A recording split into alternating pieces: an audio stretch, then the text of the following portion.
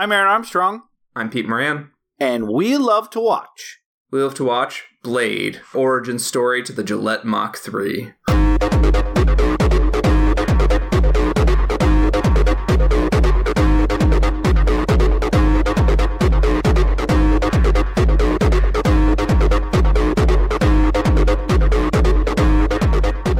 Sorry, I thought it was pronounced Blade? Blade. Yeah, I only watched it with subtitles, so I'm hearing it for the first time out loud. Blade is Sade's brother. Yeah, he created my favorite jock jam. Blade, make you sweat. Make you sweat because he's chasing you with a big fucking sword. Bound to make anybody sweat. This guy, no matter what end he's chasing you with that sword, you're going to be scared because one side of the sword has the big sword part, and then the other side of the sword, Peter, has three little swords. Say a lot. That is like Chekhov's sword handle. This movie, like they came up with a fucking sword. Cool ass sword, and they're like, we need this to be very plot centric. I love it because it's a little bit of James Bond DNA that no one would have caught, right? Yeah. Like they're like, there's a cute little gadget we got in this movie, and you're gonna forget about it, and then an hour later you're gonna go fuck yeah as a vampire's hand explodes, literally just so that they can do the. They can do the, oh, you missed, idiot. Did I? Yeah, what we love to watch. We're a movie podcast. We pick a theme. We do movies over the course of that month around that theme, usually. But it's a supersized summer where we're doing a double month of what we call Mike Mignola and Guillermo del Toro Go to Hollywood. This is very much a origin story to the modern Hollywood blockbuster, and it's how Mike Mignola got involved in Hollywood. It's how Guillermo del Toro got involved in Hollywood, but it's also how Marvel got their teeth into the film industry, because this movie is weirdly forgotten about and how important it is towards the development of Marvel saying, hey, we could probably make a bunch of money. Can we just make movies? Yeah. Yes. It is. And this is, like I said, we said this last week in the intro episode. This is a sprawling double month, right? Like this is a late era Terrence Malick movie. Like we're gonna start with Mignola and Del Toro, and by the end of it, we're gonna leave them behind and talk about the husk of their creations that they left us with where their franchises or their superhero franchises went Hollywood wise after one of them leaves. The other one stays around and insists this is the best thing. I don't know why I'm throwing Mignola under the bus so much, like he's a bad person, but he really likes that 2019 movie, and I don't know if I like it yet, Peter, because I'm going to watch it for the first time with my audience. Thank you very much. We love to watch. Yeah, it's such dedication that we have to our craft that we're going to wait to watch a bad movie when potentially a bad movie with our audience, because we respect you too much to go behind your back and watch movies and then not talk to you about it. Yeah, we're gonna talk to you about it. R-E-S-P-E-C-T. We're gonna cover the film. We're gonna talk with you about it. If you like to talk to yourself, yeah, we're gonna talk at you quite a lot. If you'd like, we can have a nice segment at the end of the Hellboy 2019 episode where we go, well, what do you think, audience? Oh, that's interesting. Thank you for sharing. Should we do a choose your own adventure style we love to watch episode where except we don't have the technology, obviously, to change our answers based on what the audience is, but we pause for their contribution to our discussion. Wow, just like a Dora the Explorer, but for 80s gloop movies. It is true. I've heard people say that about our podcast. I've thought this about other people's podcasts, where sometimes they're saying something and you're like, man, I wish I could chime in here. Because you have something to say on topic or something to add that the host left out or got wrong, in our case. Some people would, I think, maybe so they don't leave weird rambling reviews about how we don't know certain car brands, we just gave them a chance to correct us. In these little gaps that we leave. We can start right now. Peter. Yeah. Let's ask our audience, well, Have you guys seen this one? What'd you think of it? Oh, you're passing over all the slurs? As a white man, I love to move on beyond horrible, offensive things that our audience is saying right now. Pretty gross, guys. Why don't you take it to the Joe Rogan podcast? That's why we don't talk to those people. Yeah, terrible idea, Peter. What a bunch of garbage people are listening. Dora seems to have a great time. And we get to warn her about Swiper. Yeah, so we're in our second week. Now, this is setting up where we're headed from here on out. We started last week, we discussed Mimic and Atlantis, Del Toro and Mignola, respectively, their first Hollywood movies that they worked on. They're going to come together next week when we talk about Blade 2. But, Peter, you can't have a Blade 2 without a Blade 1. What are you, the creators of Leonard Part 6? I would never presume. Yeah, but we're talking Blade, which doesn't have Del Toro and Mignola's involvement, but is this kind of huge, important movie that, you're right, Peter, for a variety of reasons just, is eclipsed by so much that came after it. I don't think that Blade is something that has, like, passed away from the public consciousness by the fact that, hey, based on the fact that Marvel's doing another one with Mahershala Ali as the star, which he lobbied for very hard. I don't think that's coming out to, like, 225, though, because it's not... 225 is what I call 2025, I guess. I think of all years as, like, allowances for 10-year-olds. Yes, 224, 225, somewhere in that range. Wait, hold on. If that's not coming out until 2025, he's going to be 51. How old is Wesley Snipes? Hold on. Older? Wesley Snipes is 58, so he'll be 62. That's like... not as big of a gap as I think.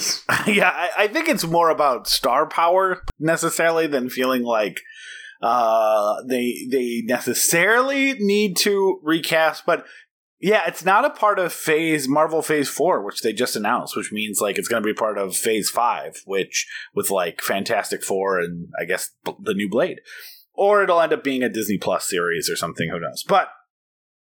So it hasn't really left the the public consciousness, I think, but it did, due to a movie that we're going to talk about and then a TV series and then just not really fitting for a while into the new superhero type dynamic.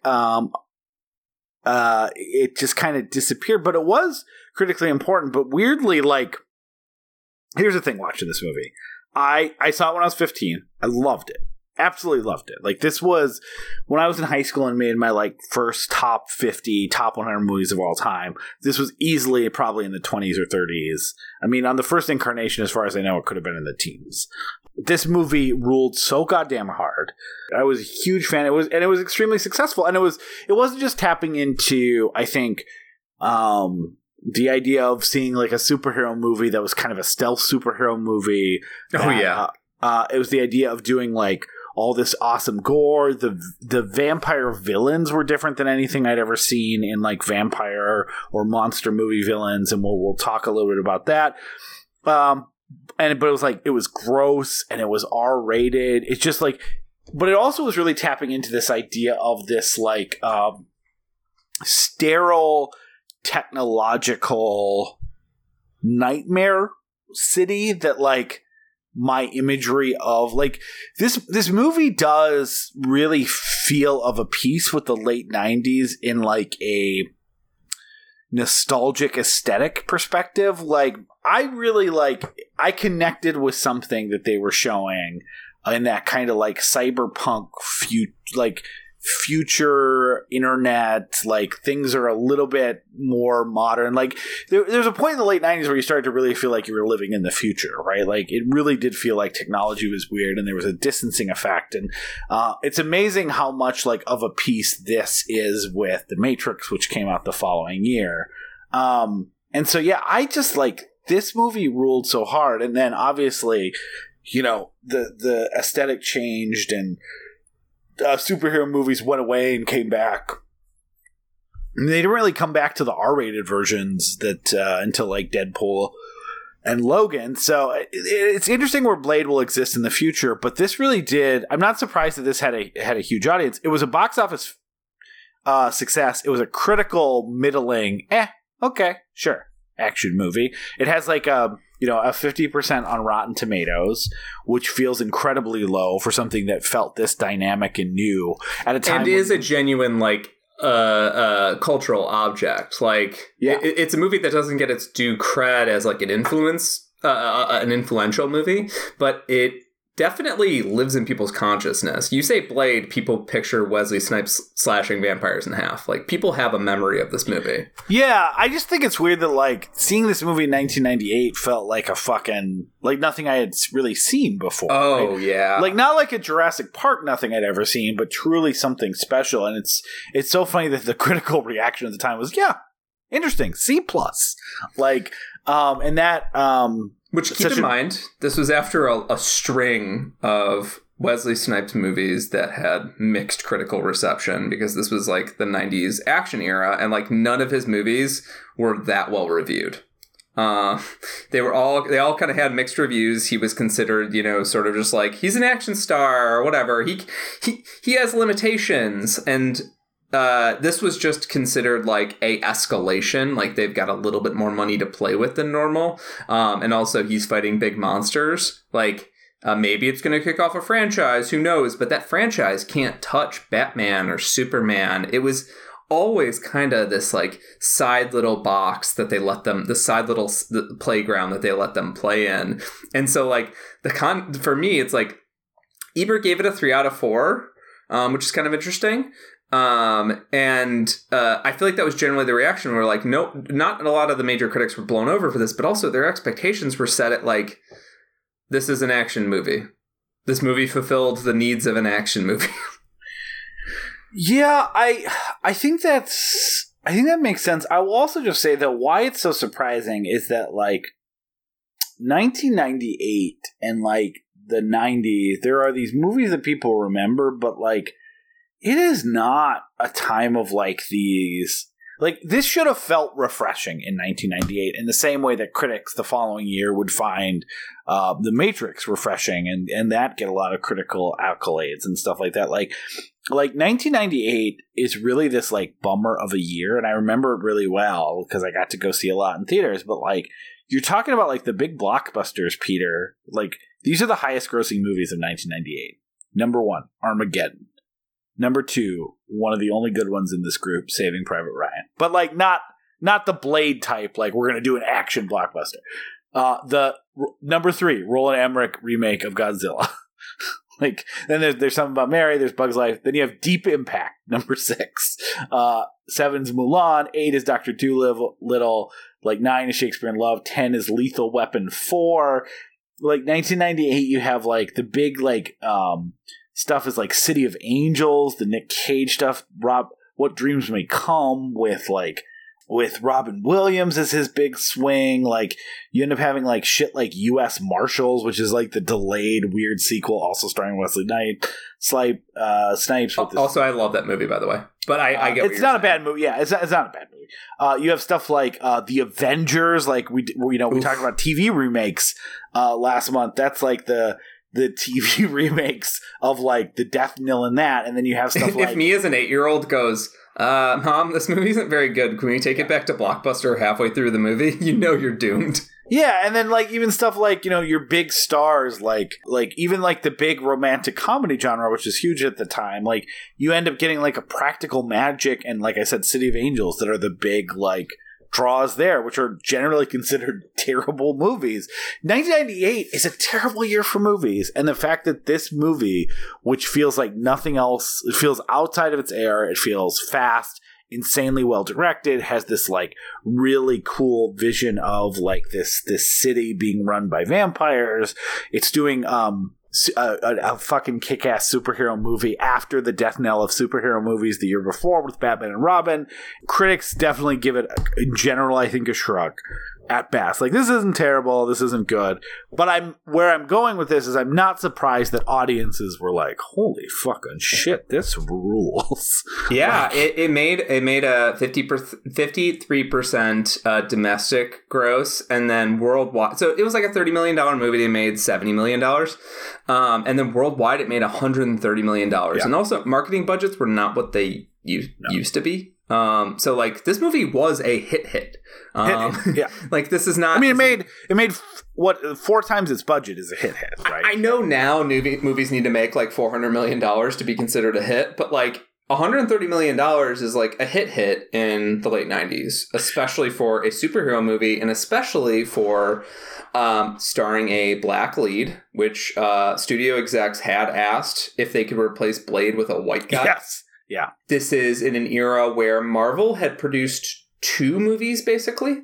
One is an actual movie, which is Howard the Duck. It was a notorious bomb. And like launched countless legal crusades, and like the movie was a big fucking deal because like it was like, can comic book writers and comic book creators get money for the movies that get made? Like that, Howard the Duck is weird, but like it helped set legal precedents for how creators are credited for these movies. This movie also got sued by one of its creators to try and get credit. It's good to put in the context that it was Howard the Duck, and then do you know the other one, Aaron? Because this is funny. Well, so there's a few. Yes. So there's the straight to video Captain America movie. Yes, which is basically not a real movie. Also, no, not a real movie. There's the Dolph Lundgren Punisher movie. Yes, and then there's the famous Roger Corman Fantastic Four movie. There we go. That's the one I wanted you to hit because... Well, that one didn't get released. The other 2 got released. Yes. But what I wanted to note there is that there were like TV shows and such for the Marvel Universe. Tons. If one of your movies, one of your like 4 releases, quote unquote, is basically just... let's spend the least amount of money we can. It still qualifies as a movie, but this is just to hold on to the rights as a movie. Yeah. Something is awry with your film ambition. Yeah. Right? Like, think about where Marvel was in 1998 if Blade was the big... It was the highest grossing Marvel movie. I would say big Spider-Man, hope, right? But like, the big black hope. Like, if Wesley Snipes is like leading you into the future and the movie makes $70 million, $130 million, and people, New Line, Marvel, everybody is fucking pumped about this thing. Yeah. So one thing is, there's a couple of books that I read last year called Marvel: The Inside Story, and another one called Slugfest about the history of Marvel versus DC. Because I am a nerd in all capacities, as I started getting into comics, I also wanted to get into the history of comics. So I read 2 books. I read 2 books. Film context is part of the reason we have the show. Like, context always makes art more interesting. Like, a picture of a field is not that interesting in a museum, and then you read the little card, and you're like, well, pastoral scenes were not... Like, all of a sudden, the piece of art makes sense. Yeah. So, I actually, like... Stan Lee spent most of the 70s and 80s and 90s trying to figure out why no one would make Marvel movies. Like, he tried so hard. His entire life was spent in Hollywood. Like, he removed himself from the comics. This was like a big thing that like happened about how Stan Lee still took credit to stuff while really just kind of being, you know, someone to go on talk shows. But he spent most of his time was trying to get Marvel characters in movies or like TV shows, which he was successful at, and movies that he was very unsuccessful at for a very, very long time. And so, like, it is just insane to think, like, where we're at with comic book movies and properties and stuff now that, like, no one could even figure out how to make a fucking Spider-Man or a Hulk or, you know, a real Captain America movie. They've somehow got Punisher over the line with Dolph Lundgren, but they're like, take out the skull. Let's just make him like a guy who kills people. Like a Dolph Lundgren thing. And this one, too, like, it is important to note, this movie does come after, like, one of the first, like, deaths of superhero movies, right? Like, Batman and Robin was kind of considered, like, there goes that trend in Hollywood. Marvel never really got a shot. Like, it is funny to look back that, like, Batman's this huge success, and they are like, we need comic book movies, right? But what they decide is that, like, they don't actually need necessarily DC or Marvel, like, type hero characters. They're like, okay, Batman, right? 30s pulp icon.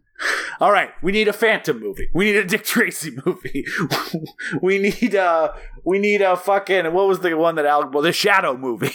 Like, they went in a weird direction with their comic book movies, to mostly terrible results.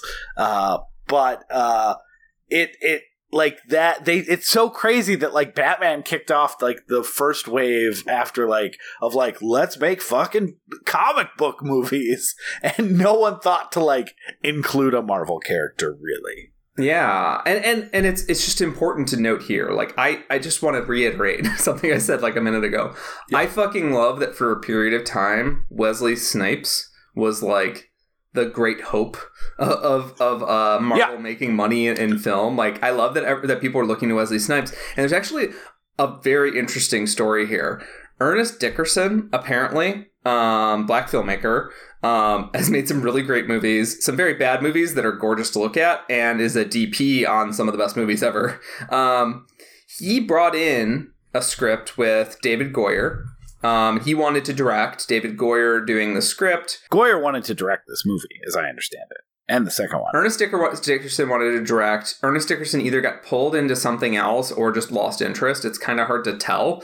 Then Goyer was like, well, I'm like the creative head right now. I want to direct, which you get to do later. And they were like, no, we need to bring in someone else. And they did the 90s thing where they brought in basically like a visual stylist or like he's not a music video director, but it's essentially the equivalent of music video director. Like they liked the look of one of his horror movies, so they gave him a big $30 million movie. And then Snipes, this is so interesting. Did you read about how Wesley Snipes was going to be Black Panther? Yes, that this started with them trying to make a Black Panther movie. And the director, Michael De Luca, was talking about how he's like, oh, well, Snipes was kind of getting frustrated with not being able to make a Black Panther movie. And like Wesley Snipes was like a somewhat significant star at this point. Like he was making big movies, and like he was like, I don't want my star to wane. I want to keep making movies. And he was in development hell on Black Panther, which, mind you, action stars and actors aren't necessarily the same thing always. Wesley Snipes is both of those. Wesley Snipes trains like a fucking monster for these movies to get cut so he can be shirtless in them. On the flip side, Wesley Snipes is a character actor. Like, he gives a shit about character motivations. Yeah. Watch him in any interview from the period. It's amazing. He talks from Blade's perspective. Like, he's like, I gotta kill that Deacon Frost. And it's kind of cringy, but it's adorable. Or he talks about in third person with like a passion. And I love that, like, Wesley Snipes was like throwing himself into Black Panther. Like, that movie might have been garbage. This movie almost was garbage, which I'll talk about a few choices they made, which were very smart. Black Panther might have been garbage, just like all the previous Marvel movies, basically. But he ended up making Blade, and he found a perfect collaborators in a few martial artists, as well as the director Stephen Norrington, who was brought on to replace Dickerson, David S. Goyer, kind of all these names that were getting tossed around a little bit. And it's just fascinating to me that like Wesley Snipes was in this position where he was like, all right, I'll do a comic book movie. I'll make comic books real, but like we have to make them actual action movies, because Wesley Snipes famously is an actual martial artist and moves so fast that in certain movies, his early movies, they had to like adapt his fighting style so the camera could actually pick up the frames and it wouldn't just look like a blur. It's sort of like how people run slower on film so that the camera picks it up. And the camera, actually, because of 24 frames per second, it makes them look a little faster. He had to do that with his fighting because he was so fucking fast at all the moves. He is. He's so good in this. And also, I remember at the time, it was really kind of seen as like, oh, like, so Wesley Snipes obviously has a lot more range than like the Stallones and the Schwarzeneggers, but he was kind of lumped in with that like 90s action star, like that had graduated from the 80s and was like that new wave. So you have like movies that like fucking rule, like Demolition Man, where you have like him playing the villain to, you know, the old man, old cop who's way past his prime, and like Sylvester Stallone and stuff like that. And I remember at the time him doing this Blade movie really felt like, oh, he has figured out a way to basically not like the curse, but like get out from underneath these movies that they're not making anymore, or they're making to limited success, like the stuff that the Seagals and the Van Dams, and even the, you know, like it's the year after that, this Schwarzenegger's doing End of Days, and Stallone's like, I don't even think Stallone's in anything. Like, I remember faded weirdly quickly in the 90s, and he I remember he does the Get Carter remake, Tango and Cash. A lot of his late 90s movies are considered comebacks, but he just keeps doing movies that are considered comebacks because his star was considered to be an 80s star. And even Rambo, those movies were considered cash-ins on the original Rambo, which was like a fairly well-respected drama. Yeah, they're very different movies. Yes. Yeah, but so he's like, oh, he's doing this, but then Snipes really doesn't go on to anything besides the Blade movies. I remember kind of Art of War, which came out, I think, in 2000, getting like I remember like being hyped for it, and then everyone was kind of like, this is terrible. But it did feel like this was cool. Like he's this person whose like star feels on the wane, and then he does this fucking awesome movie that like 15-year-olds like myself are like, this is the best shit ever. I also want to talk about, he looks so good in this movie. There's a lot of shirtless shots in this, and he's just like cut and powerful, and he's funny, and he can move. He has so much movement. That's the thing that's killing me. He is so compare him to the Batman movies, like, and how stiff and awful they were compared to this. Like, he can fucking move. And all that stuff is still great. Like, it's hard not to watch this and realize it came out a year before Matrix and not go, did they watch this? And was it something like, obviously I know, I don't think like it was stolen or something like this, but like, it is crazy how there was something in the ether about, okay, martial arts, cyberpunk future, let's cross those things together, because we kind of alluded to this, like, this was not sold as a Marvel movie. This was sold as a Wesley Snipe action. They didn't have like that Marvel TV or that Marvel movies brand until the Spider-Man movies. Yeah, and also like most people hadn't heard of Blade. We'll get into that actually like right with good after reason. this. And so it was kind of sold as that. And I remember watching it, and then it was one of those things where like a friend said, that's based on a comic book character. And I was like, oh, I've never even heard of him. And that was a pretty common response. Like the trailers pared it down quite a bit too. It was like, look how fucking cool Wesley Snipes is. And again, understandably so, because comic book movies were not like, saying it's a comic book movie was not a way to sell a movie at the time. Especially not a very like hard R, gory ass like action movie, and also it's a character that like even if it was a way to sell it, that you're not going to get that much traction just by saying Blade. So let's talk about that, because that is important. So I never read. I mean, I hadn't read many comics until the last couple of years, but I definitely never read a Blade comic. I would have thought. I had so much doing research for this and reading some Blade comics, or at least Blade comics prior to this movie. I'm going to dip my toe a little bit into Blade comics after this movie before we record Blade 2. But I had so many preconceptions shattered as I started reading them, and also as I did some research in this. So let's just set it up really quick. So Blade starts as this character in this like post like loosening of the comic book restriction codes in the 70s, where they start bringing back like EC era horror comics that were banned by the comics code post the 50s, right? So they're still governed by the comics code, but it's the 70s and they're getting away with more and more. So horror comics were one of the main things that were banned that just didn't exist in the 60s and early 70s. Marvel starts bringing them back. And so they do this Tomb of Dracula series. And in the 10th issue of that, they introduce a character very inspired by blaxploitation movies called Blade, who just is kind of again, there's not much characterization in the first few comics. I read, I think, his first 4 or 5 appearances, which are a combination of this other horror side imprint that like told his origin story, and then a couple of his appearances in Tomb of Dracula. Can I interject really quickly? Jump in. Do you know what the name of the original writer was for the Dracula comics? I mean, I hope it was Jefferson Twilight. This is pretty perfect. His name is Marv Wolfman.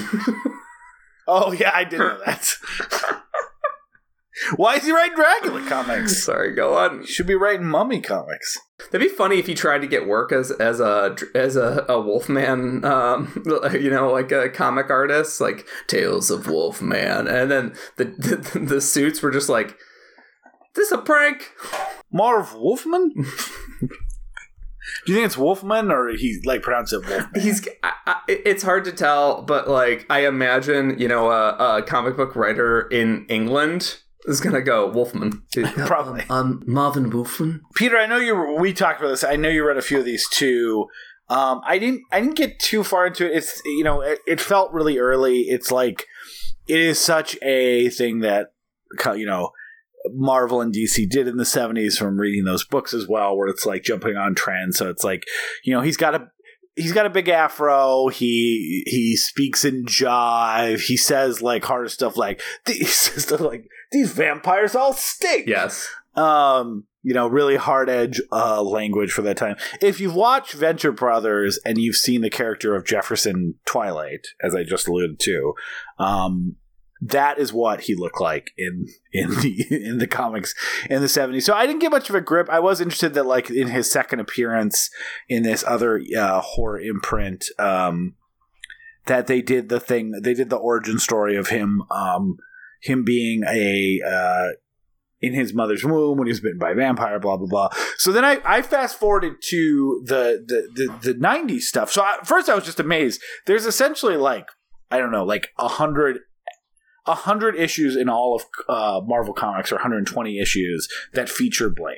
I expected a longer running series, something. That doesn't occur until 1994. He guest stars later on. They bring him back in some 90s stuff, with Doctor Strange and a couple things like that. And then in the 90s, they give him a run that only the first issue is available on Marvel Unlimited, so that's the only one I read. The last seems like 18 issues that introduces stuff like Deacon Frost and stuff like that. I read that first issue. It's terrible. It does the first half of the book is him thinking that it's like a reboot for his own series, where apparently he has killed Dracula somewhere when they ended the Tomb of Dracula books. And he's like, I guess I don't have to fight. He's trying to live a normal life. And then vampires show up and he's like, I guess I'm back in it. Which I guess is to set up the new book in the new city he's in. And then there's not that much on Marvel Unlimited from that run, so I didn't really see where it goes. I did look at some images online and see that Deacon Frost apparently shows up, and I'm like, oh, this must be where they there's not the next Blade series is post 1998 after this movie. So I'm like, okay, so whatever this 1994 run of 18 issues is, that must be what inspired most of the stuff in this movie, because obviously it wasn't the Jefferson Twilight Tomb of Dracula era. And holy shit, Peter, as we found out, 100%. So in the comics, he is not a daywalker. There's no whistler. I mean, he can walk during the day, but it would be lowercase daywalker in the sense that all of us are daywalkers. Yeah. He has no superpowers. He's like a detective. He's got his whole thing is he's super smart. And his thing is that he was in the womb when Deacon Frost killed his mom, but that made him hate vampires, which there you go. That's his motivation for hunting vampires. And 2, he's immune to becoming a vampire themselves. So I guess they could shoot him in the fucking head because he's just a dude, but they can't turn him into a vampire, which is where the dynamic is. Everything else, the superpowers, the fucking cool-ass gadgets, the idea of a whistler most importantly, whistler. That's all Goyer. Yeah, he doesn't have a Chris Christopherson. He just has... No. He has I think it's a Van Helsing, or no, it's Jonathan Harker's descendant or something that just comes and whines at him sometimes.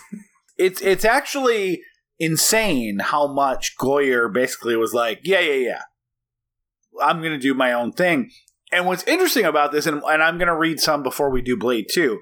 So the next Blade series that basically they have all of them after this point on Marvel Unlimited which again is still only another like 60 comics or 70 comics.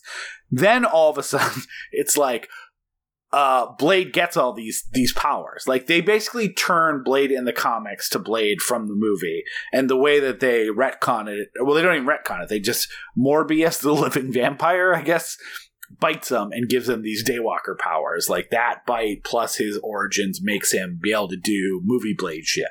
So I love when they retcon comics things. after, like, we need to get to the number 3. And they're like, well, in the movie, it's just 3 plus 0. But in the comics, it needs to be 1 plus 1.4 plus another. Just again, it's that commitment to like, well, we can't just reboot him in a continuity that's consistent. So we need to turn him into movie Blade somehow. Oh, that's right. We have this other character who's a vampire, but he's kind of a superpowered vampire. Let's have him bite him. But it is crazy. So then after this, Blade in the comics becomes Blade from the movie. That is so different. Like, part of the reason, Peter, you and I were reading at first just a lot of Hellboy and then all the Hellboy, which we'll talk about in future episodes, was because we really wanted to get more familiar with kind of what inspired, like, Del Toro and even later on Jordan to make these movies and what they were pulling from. That's why we started reading the Blade stuff, too, only to find out that basically the Blade movie influenced Blade the character almost, I don't know what percentage you want to give to the fact that it was a guy who fought vampires. Yeah. But beyond that, everything else is taken. Yeah, you're nailing it. So the deal here is that I watched the Hellboy movies because I was a Del Toro fan. And I watched Blade 2 because I was a Del Toro fan. And also I liked Blade 1. We'll get to that.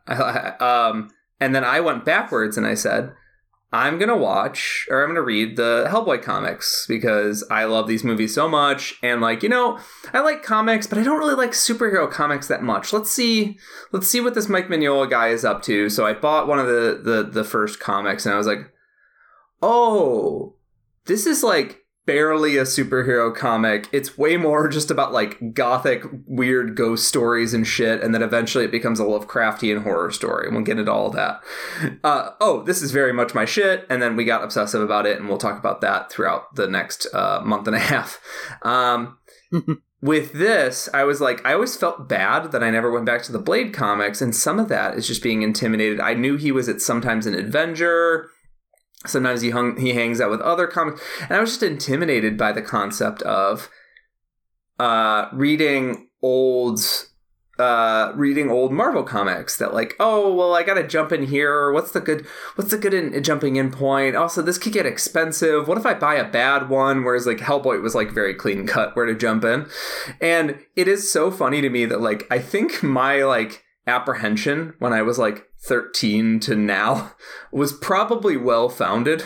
Like my apprehension from like 13 to 30 was probably well founded because I didn't really enjoy any of the Blade comics up to leading the movie, and now that and I read one of the comics that is after.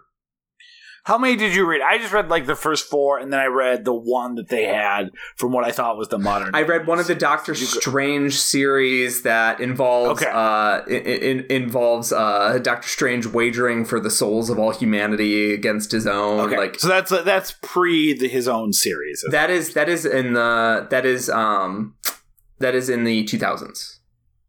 Oh, okay. So I haven't touched those yet. I'm gonna hit. I read one of those and I was like, oh wow, Blade is so much more interesting after the movies happened. So it's kind of funny. Yeah, like, I like retroactively. Did you read that 1994 issue where he's like, I guess I gotta go be a person because I killed Dracula, and at the end they're like, wait, Dracula's back? Yeah. Time to get the, like, what a terrible issue. The art is kind of interesting in that era. Like, I think it's kind of cool looking. It's art, but that's art where I was reading this and I was like, oh, this art's kind of cool. It also reminds me of the art in Hellraiser, which the Hellraiser comics are awesome. The Constantine comics are so cool. And I was like, oh, you're just reminding me of how good Constantine is and how bad this is. Like, I mean, there's a lot of good 90s, like, comic, even, like, on the Marvel side. Like, absolutely. Whatever this series was, I mean, keep in mind, this has one of two things that could happen with it, right? Like, this is a character who's just been around for a while, and they give a short run to do a little little story, which either ends up becoming like fucking Alan Moore, like I guess I'll do this thing no one cares about, Swamp Thing, right? Or it becomes something that disappears and goes away because it's all your worst artists and your worst writers. And I don't know if that's what happened in Blade. I don't know who wrote it. I don't know who drew it. But at the very least, the first issue is like, this is terrible. This is not good. Yeah. I wasn't into it. Wasn't into it at all. But I am excited. Between this episode and Blade 2, I'm going to start reading some of the other Blade comics and kind of see, like, it's just interesting because it feels like, usually when you see these comic book movies, you go, before the Marvel era, you go, like, Batman Returns is a fantastic movie, but like they kind of are just like bending the character of Batman to Tim Burton's aesthetic. Or like you see some of these bad comic book movies and you're like, oh, well, what you did was you completely abandoned what makes the character interesting. Like some of the modern Superman movies, you're like, oh, you just abandoned what makes that character interesting. And with this, I'm like, thank God David Goyer abandoned everything about the original Blade and determined, like, no, this is what the character is now. We need to modernize this concept because at the time, like we were talking about, people didn't go to see movies because they were superhero movies. People saw this movie because they were like, either they wanted to see a horror movie or they wanted to see a Wesley Snipes action movie. And then they went back. And it's so fascinating to me that this was not marketed with like him in like the 3-point pose, standing in front of an army, holding his shield up, like looking like a hero. It was just marketed as like, this guy is one cool motherfucker. I saw so many movie trailers on TV shows and I wanted to see them, and like they stood in my mind. And so like so much of like the, there's a lot more dangerous things out than vampires tonight. Like what? Me. Like that stuff, like that's how the trailers were all like, if you gave me, I did not rewatch the trailer for this, but this is one of those movies that I was so hyped for and I wanted to see so goddamn bad, and I saw so many trailers that I just let them become a part of me that like, if you were like, Aaron, I will give you like those puzzles in Super Mario Odyssey where you have to like try to recut the trailer from memory, and I'll give you money if you get 50% or 70% of the lines and moments that are in the trailer, I would get it. Like, I would be probably 80-90%. I felt that rewatching it too. Like, oh, him jumping out of the hospital, that was in the trailer. This part's in the trailer. Him doing the thing where he throws the boomerang in the circle and then he catches it. Like, that's it. Like, I remember this trailer so much, and that's why I can say with a lot of confidence that, like, also because I was going to movies so much in 1998, as I already mentioned, like, I had, like, this was set on that idea of, you want to see a horror movie where Wesley Snipes kicks the fuck out of vampire faces? Like, this is that movie. Yeah. Not a superhero. Yeah, this was not pitched as that, and I think it's fascinating how this movie transit. Like, basically, you could watch the first 30 minutes of this and not realize it's a superhero movie. You can watch the first hour and 20 minutes of this. I mean, you can watch the whole movie and just think it's a cool guy, not that he's a comic. Until Blade saves the little girl in the park. And then when the La Magra stuff becomes real, like, oh, we have to defeat a world-ending foe. Until then, it's just a kind of a badass 70s-inspired urban crime vigilante movie with a guy with a big fucking sword. The city of New York is just this cesspool, and it's full of crime. Yeah. And, these guys are going to take back the streets. They're going to keep normal people safe from this crazy shit. And, like, it becomes more forgivable because they're literally vampires. And then partway through the movie, maybe, I don't know, 2/3 through the movie, it starts being like, well, it's bigger than just, killing some vampires in a club. It's actually about saving the world from this massive threat. And then like the movie kind of like, if you don't like superhero movies, the movie kind of seduces you into liking superhero movies, which is the same reason I like Blade 2 is one of my like top 5 favorite movies of all time.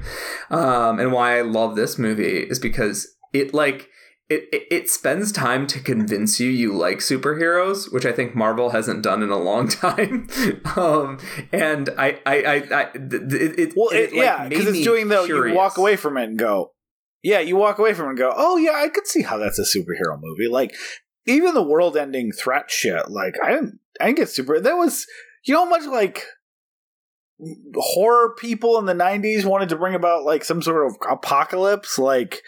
Like they were making the Christopher Walken fucking prophecy movies. Like everything was about like we're bringing down the prophecy in temples. Like Fifth Element came out, right? They're in the temple. They got all the stones. This fit great. Like how would you even know that this is like some sort of comic book aesthetic? This is just 90 movie shit. Saving the world is just like a way to escalate the ending. Like, and that's and like that's I think why I love this movie, because like I was not into superhero shit I still am not generally into superhero shit that much, but like it spent a very long time trying to pitch me on the idea of larger than life figures, and it spent a long time with these larger than life figures just being cool motherfuckers. Which is, that's what I want. I just want being cool motherfuckers. I want them living in like a real world that's like believable and tactile and I can feel it. And then at some point in it, they're like, well, we got to escalate things. We got to push things towards its conclusion. And then all of a sudden they're saving the world. Like that's kind of like my sweet spot if you're going to make a movie about saving the world. Yeah, so let's cut to what I assume will be some music from the movie. And that's where I want to quickly say... so this is the movie that made me aware of Junkie XL, because the opening scene is a Junkie XL song called Dealing with a Roster, which to call back to our techno episode on our sidecast. The Wheel of Watch Connected Universe? This made me buy the Junkie XL album, which was like this weird 90s techno band that I was just like one of those things that no one on the face of the earth, besides me and my one friend who liked techno, had ever heard of. So it was fucking hilarious to me that they have become like these well-known score people that, cool cinephiles who like the Mad Max Fury Road soundtrack. It was very weird when all of a sudden the Fury Road thing popped up, and I was like, and everyone's like, you guys know Junkie XL, right? And I was like, yeah, for sure. Definitely know who Junkie XL is. I definitely listen to techno all the time. Why don't you tell me what you think of them? It's just one of those weird things where like a band that feels lost to time became super relevant. But the reason I was aware of them back when they were, no one was aware of them, is because of this movie and their song Dealing with a Roster, which opens 1998's Blade. Peter, do you want to talk more about 1998's Blade? Absolutely.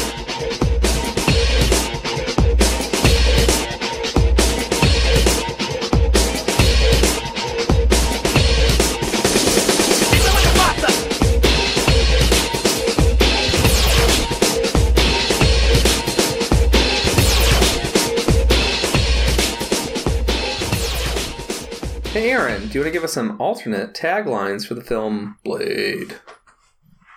I do. Blade. Blade. They should have said that he fights Blackulas. He mostly fights Draculas. Does he fight a Blackula? This is also brought to you. This is such a funny time to revisit Blade because both Peter and I are going through Venture Brothers for the first time.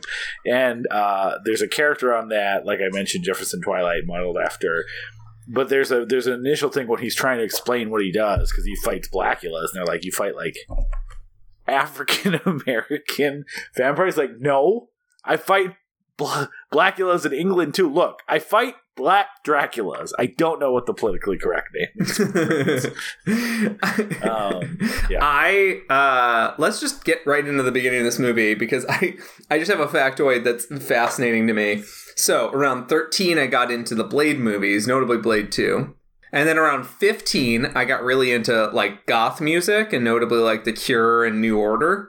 I just realized 8 minutes ago I needed to get a tattoo to mark the occasion. 8 minutes ago, I just realized that the song that opens this movie that, like, I think is, like, one of the key reasons why this opening is stuck with people for so long is a remix of a New Order song. Oh, I had no idea. I mean, this soundtrack was huge, right? Like, when I was 13, this was an era when I would have been, like, Googling, like, Blade Club Song, and then someone would have titled it Blade Club Song. Not, like, New Order remix, retitled this, whatever. Because, A, that made it easier to find and do a DMCA takedown.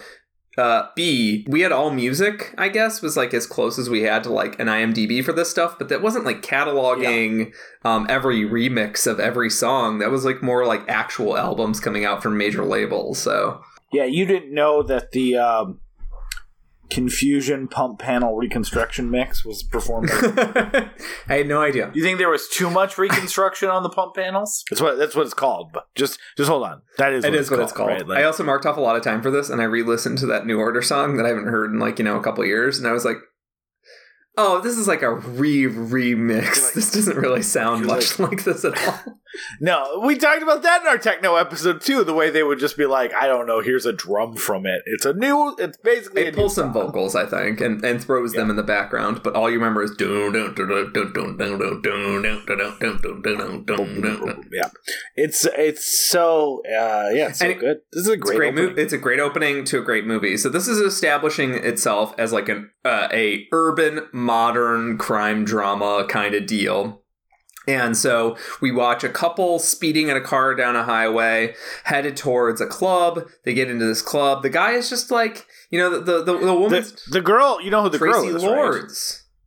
Yeah, which is that was when she was she had like a stretch where she was in some like small parts in like bigger movies as like a attempt to move on from her past and become like a mainstream If you don't know, we don't have time for Tracy Lords here. We definitely do. But holy shit, the Tracy Lords story is insane. Just like her Wikipedia, I read the first 3 lines of her Wikipedia. Yeah, go read Wikipedia. Basically, she took she fucked up the entire porn world by She lied about her age, but basically just like the industry didn't care. So like there might have been a lot of Tracy Lords going around. It's just she took control of her destiny, which is pretty cool. Anyways, she's in this movie, which I think is rad. Yeah, I agree. You know who the guy is, right? He's 90s. He's Lem from The Shield. Yeah. It's basically the scream the DJ does. Yeah, that's where it was taken from. He has such 90s face, and the fact that like he only looks normal with like bleach blonde spiky hair is just like really unfortunate. Yeah. So honestly, of all the things, the 2 things that have aged the worst is Lem and the CGI. Yeah, and honestly, I remember being like, the CGI in this movie sucks. Honestly, it's like there's like a 1:15-second sequence that I'm. Yeah, we'll talk about it. I don't think it derails anything too bad. I've also seen so much bad CGI because of like modern superhero movies that at this point I'm like, this one's kind of cute. Well, I can plan on it for a sec just so we don't have to come back. Like, the thing was, in 98, the CGI was bad. Like, no one thought this looked amazing. People recognized that it was like, the thing about computer graphics for a lot of the 90s movies is that no one was like, holy shit. It's not like a situation like Tron Legacy, right? Where, that we talked about a few years ago, where like, when I saw it in 2010, Kurt Russell looked like they de-aged him magically. And then when I saw it again in 2019 for a show, I was like, this looks like garbage. So this is distractingly bad.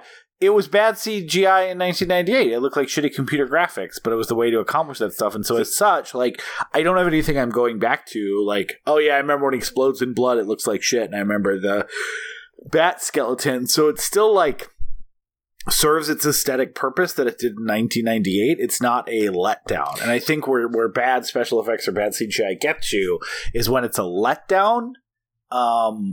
And this was just kind of what it was at the time, and they use it sparingly besides for some blood splatter, and yeah, it's kind of fine. All right, I'm going to talk about it for just like a minute here. Yeah, let's just do it. And then I'm going to pause. I'm going to do my recap, and then we're going to talk about the end, because I want to talk about the ending of this movie and the alternate endings they did, because that is really important to the CGI. That would have sunk it.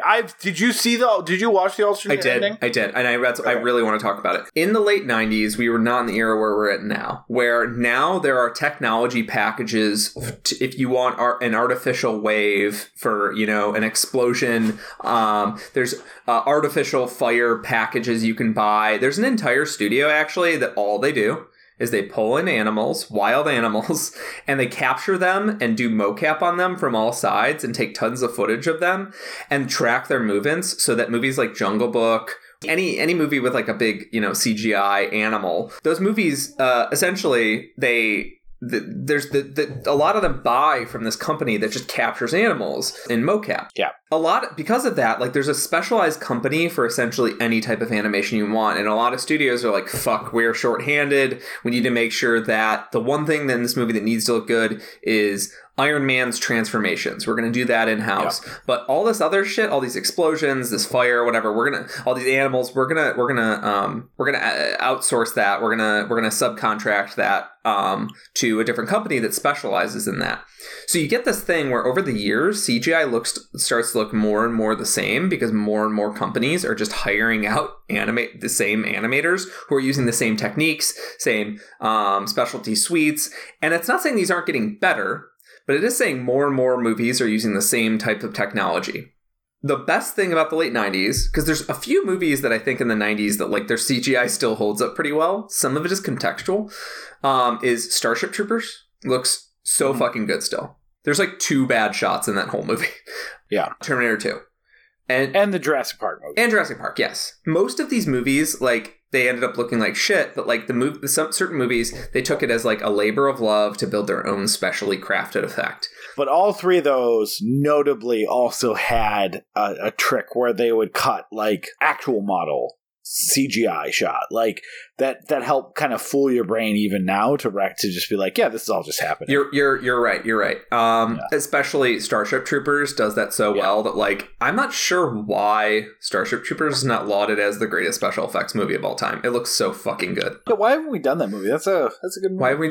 We're doing Blade 2 now, and it's like one of my favorite movies. I don't know. We've never done The Shining either. We never done Ghostbusters, my favorite movie of all time. We never done Ghostbusters. We did Ghostbusters 2 instead of 1. We did. Okay, so we've done. Sure, fine. Correct me. I'm just saying it's very funny. 50% of the Ghostbusters. It's very. You got me. It's very funny that we did. Well, I love women, so 33% of the Ghostbusters. Soon to be the original. 25%. I said the original Ghostbusters. So you don't count the real Ghost? No, I'm just kidding. We, for some reason, just like marked off, and we were like, well, we'll do them later. And I'm like, buddy, something's going to happen at some point where the show has to end. We got to do the movies we want to do.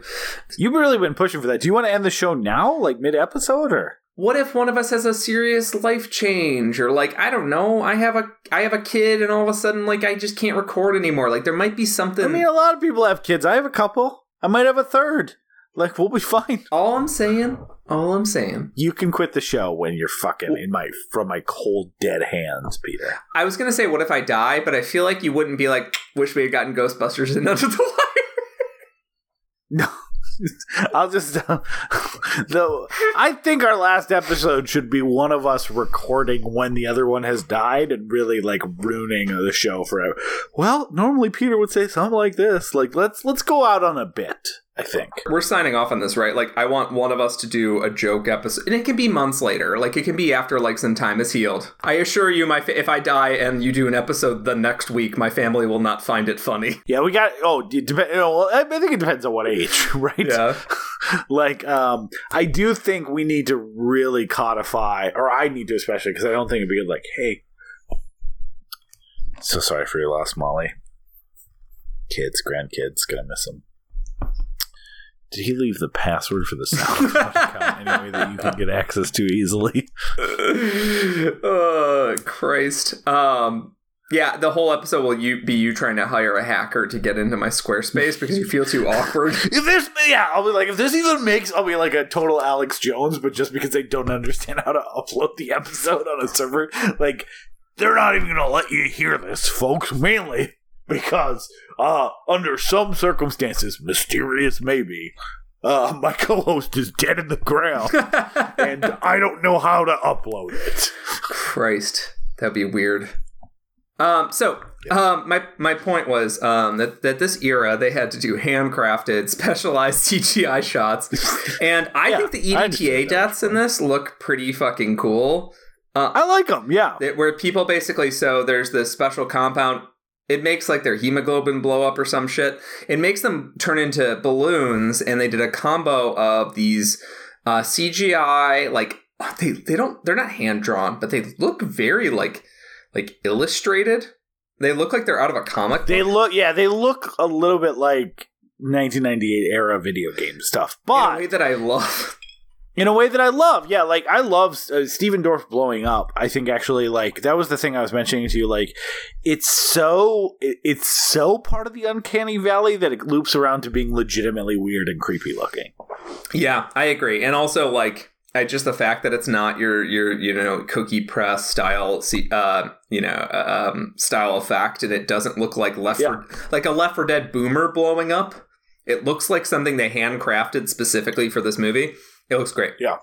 And then and Steve Norrington's a good enough director to know to pan out. Yes. The one that I hate is and then when the explosions happen on those martial artists earlier in the movie, well, I guess like towards the beginning of the third act, he knows that what you need to do, like old school, is have a massive blood packet explode in front of the frame. Yeah. And have it be actual liquid blood, because that will like sell the effect. Yeah. The effect that I hate is the souls leaving the vampire bodies at the end, and it's for two reasons. One is that that temple that they built at the end is so specifically not Judeo-Christian. I was looking at some of the concept art, and they clearly like removed pentagrams.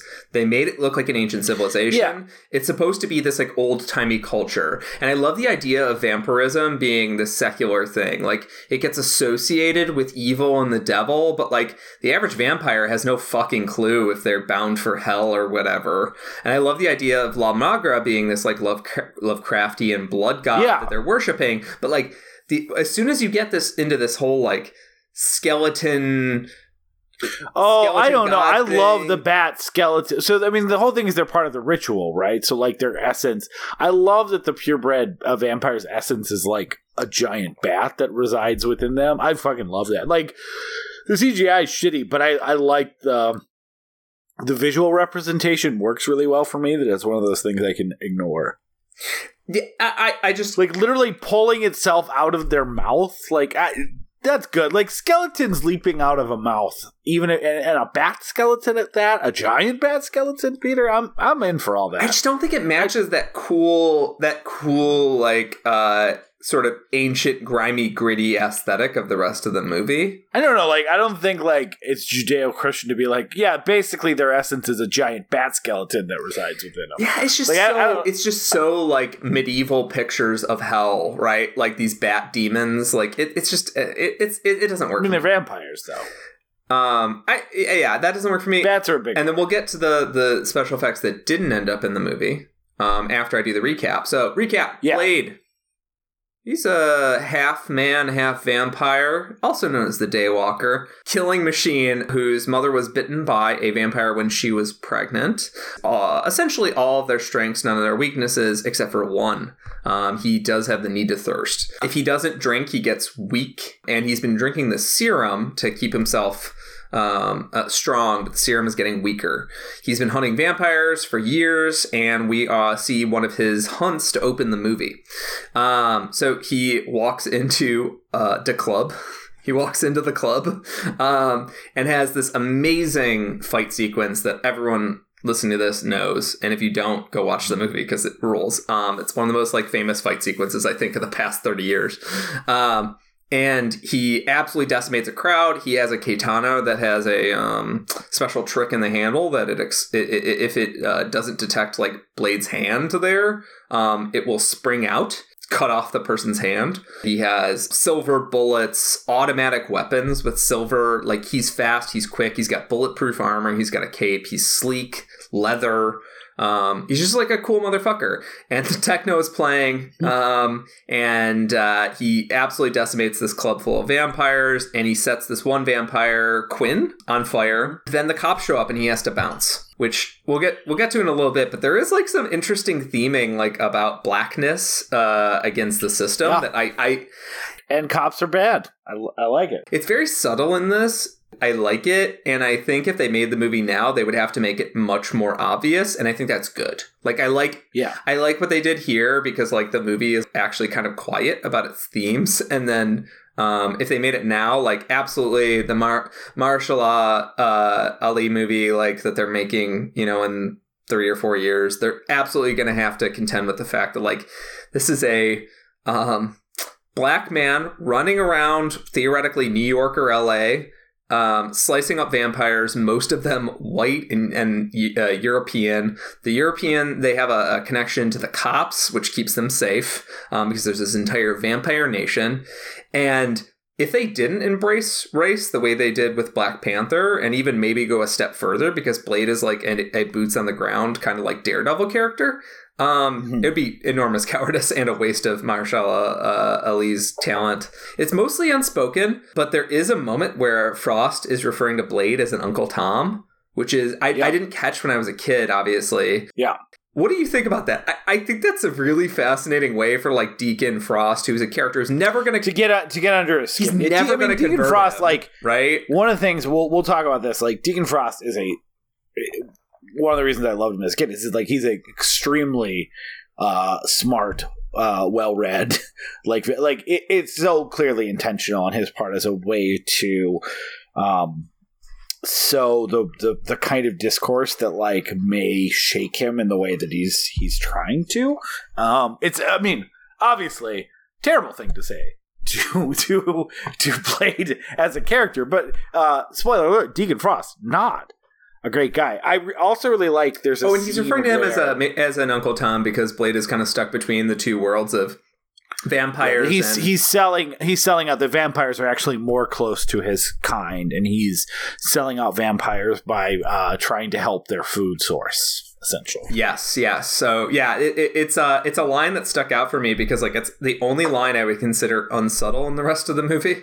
You know what else stuck out to me that I actually think the movie does, again, that kind of subtle nod to holy shit, this could go really wrong for you, is when he's beating the shit out of the familiar cop in broad daylight. So white cop, he's beating the shit out of him because he's a familiar to Deacon Frost. He's in service to Deacon Frost. And Karen is like, hey, like, what are you doing? It's like he's forgotten he's forgotten that he's like a black man operating in America, but he hasn't. Yeah. He's just like, this war is bigger than this bullshit, and I'll beat up any cop that gets in my way. He'd be able to do flips and run away. He's pretty confident about that, but like the look on Karen's face as like, hey, like, this is going to be bad for a lot of people if you don't knock it off. This is also a great point to mark how fucking funny Wesley Snipes is in this movie when he needs to be. Well, I mean, Wesley Snipes has always been a very gifted comedic. He's so fucking funny. Besides, like, the straight comedies that he's in, like White Men Can't Jump. Demolition Man is another movie I'd love to do on the show. Oh, yeah. Demolition Man rules, and partially because Wesley Nielsen is such a charismatic, funny-ass villain. Or Wesley Snipes. Yeah, what'd I say? Wesley Nielsen? It's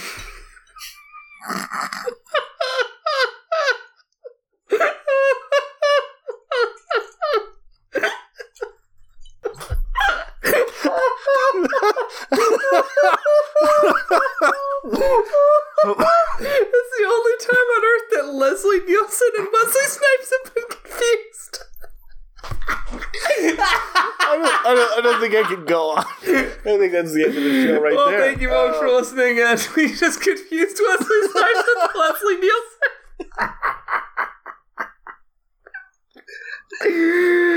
I Earlier you confused Kurt Russell, Jeff Bridges, and I was like, it's fine. I'm not even going to stop him. Like, people know what he's talking about. When did I do that? You're talking about Tron. I was like, I'm not even going to stop him. Like, people know what he's talking about. Like, that's silly. This is one that, like, I had to mark because it's so fucking funny.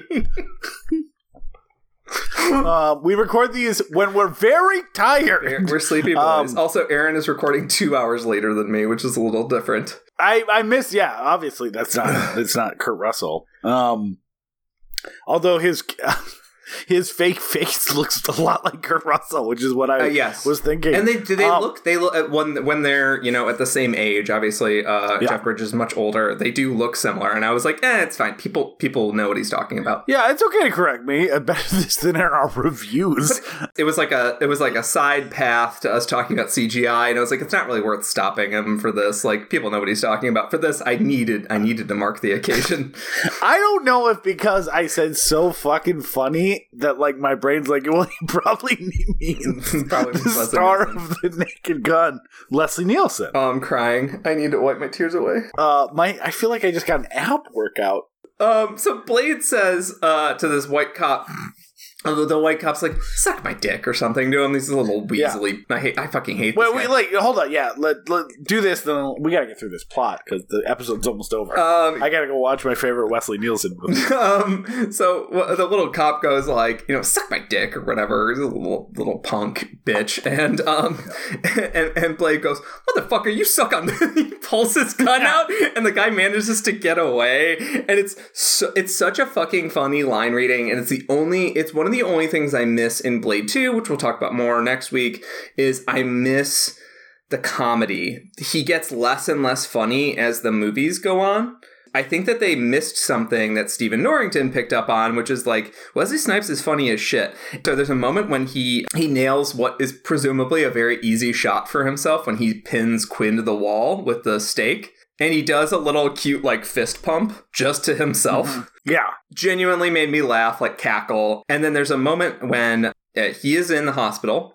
And I'll just continue this through the plot. So Quinn has been set on fire. He needs to go and finish the job because the cops chased him off, basically. But before he can get there, Quinn has murdered one of the hospital workers and bitten another one, Karen, who will be the third lead in this movie. Fourth lead, I guess. She's between Whistler and him. She gets bitten. Blade comes to finish the job off. He comes to the hospital. So he starts fucking up Quinn, who gets his arm sliced off like one of 3 times in the movie.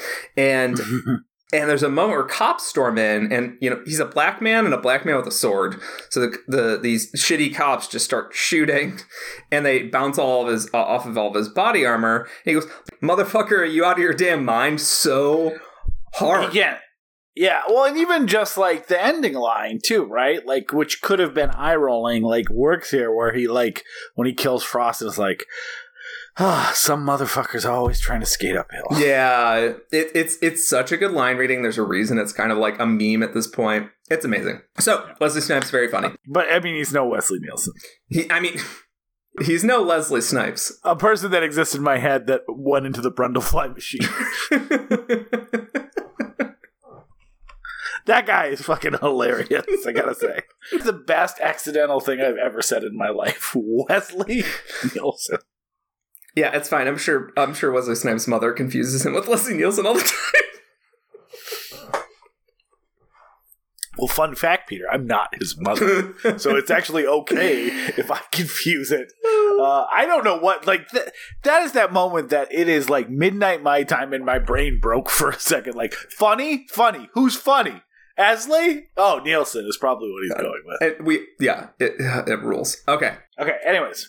Plot recap. Blade is hunting down Deacon Frost. He has his buddy Whistler, who's an older guy who rescued him when he was a young orphaned vampire and trained him to be the person he is today.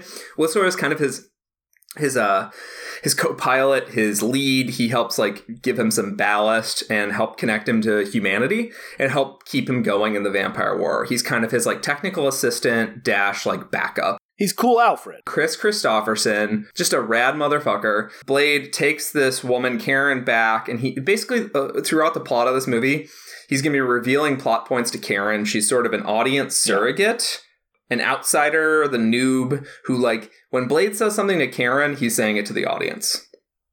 Yeah, and very different from the movies of the era. She is not a damsel in distress and instead just goes on the missions with him. Yeah, it's actually really fun because, like, they kind of dispense with her after they give her her initial antiviral treatment. They give her, like, garlic and silver or something to, like, basically, like, help fight off the infection, even though they're pretty sure it won't happen. She is a hematologist, so she's working on a cure for vampirism this entire movie, while also going with Blade on sort of, like, she's doing, like, ride-alongs with him. Yeah, like, here's your gun. Yeah, but she doesn't just stay in the car. It's like, okay, well, shoot these guys. Here's your gun. Yeah, but Blade is never like, Karen, kill that vampire. He's doing all the work.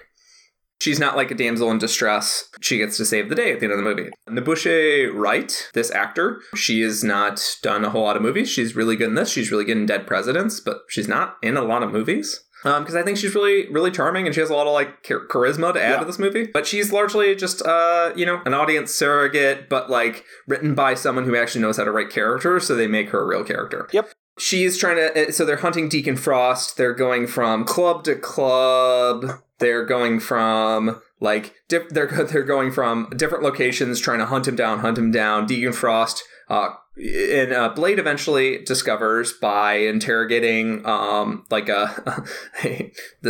of Deacon Frost's, like, intelligence officers, who's a large vampire named Pearl. He discovers the plot, which is that Deacon Frost is trying to raise up a Lovecraftian super cosmic god named La Magra, who will raise, with the proper sacrifice, will raise hell. Everybody in its path into a vampire on planet Earth, and eventually everyone on Earth will be a vampire. And this is basically Frost wants to take the war to the humans. The Vampire Council is like, we're going to play this conservative. We're going to allow, here or there vampires can hunt off the streets. But, like, other than that, like, we need to keep ourselves away from the humans because the humans can hunt us down. The idea is that there's a lot less vampires than there are humans, and if they lost political power, there's a peace that's existing that allows them to flourish, get a food supply without having the world's governments turn on them. Absolutely. So there's so Frost has, like, his own little inner crew. Donald Logue is in it. Just needed to note that. And he eventually, Frost kills a member of the council and takes over. And he's basically taken them hostage. That kills a member. He kills Udo Kier. He kills Udo Kier, who played fucking Dracula for this is his third appearance as a vampire for the Andy Warhol vampire movies. Do you remember? I haven't seen this movie, but I've seen the YouTube clip.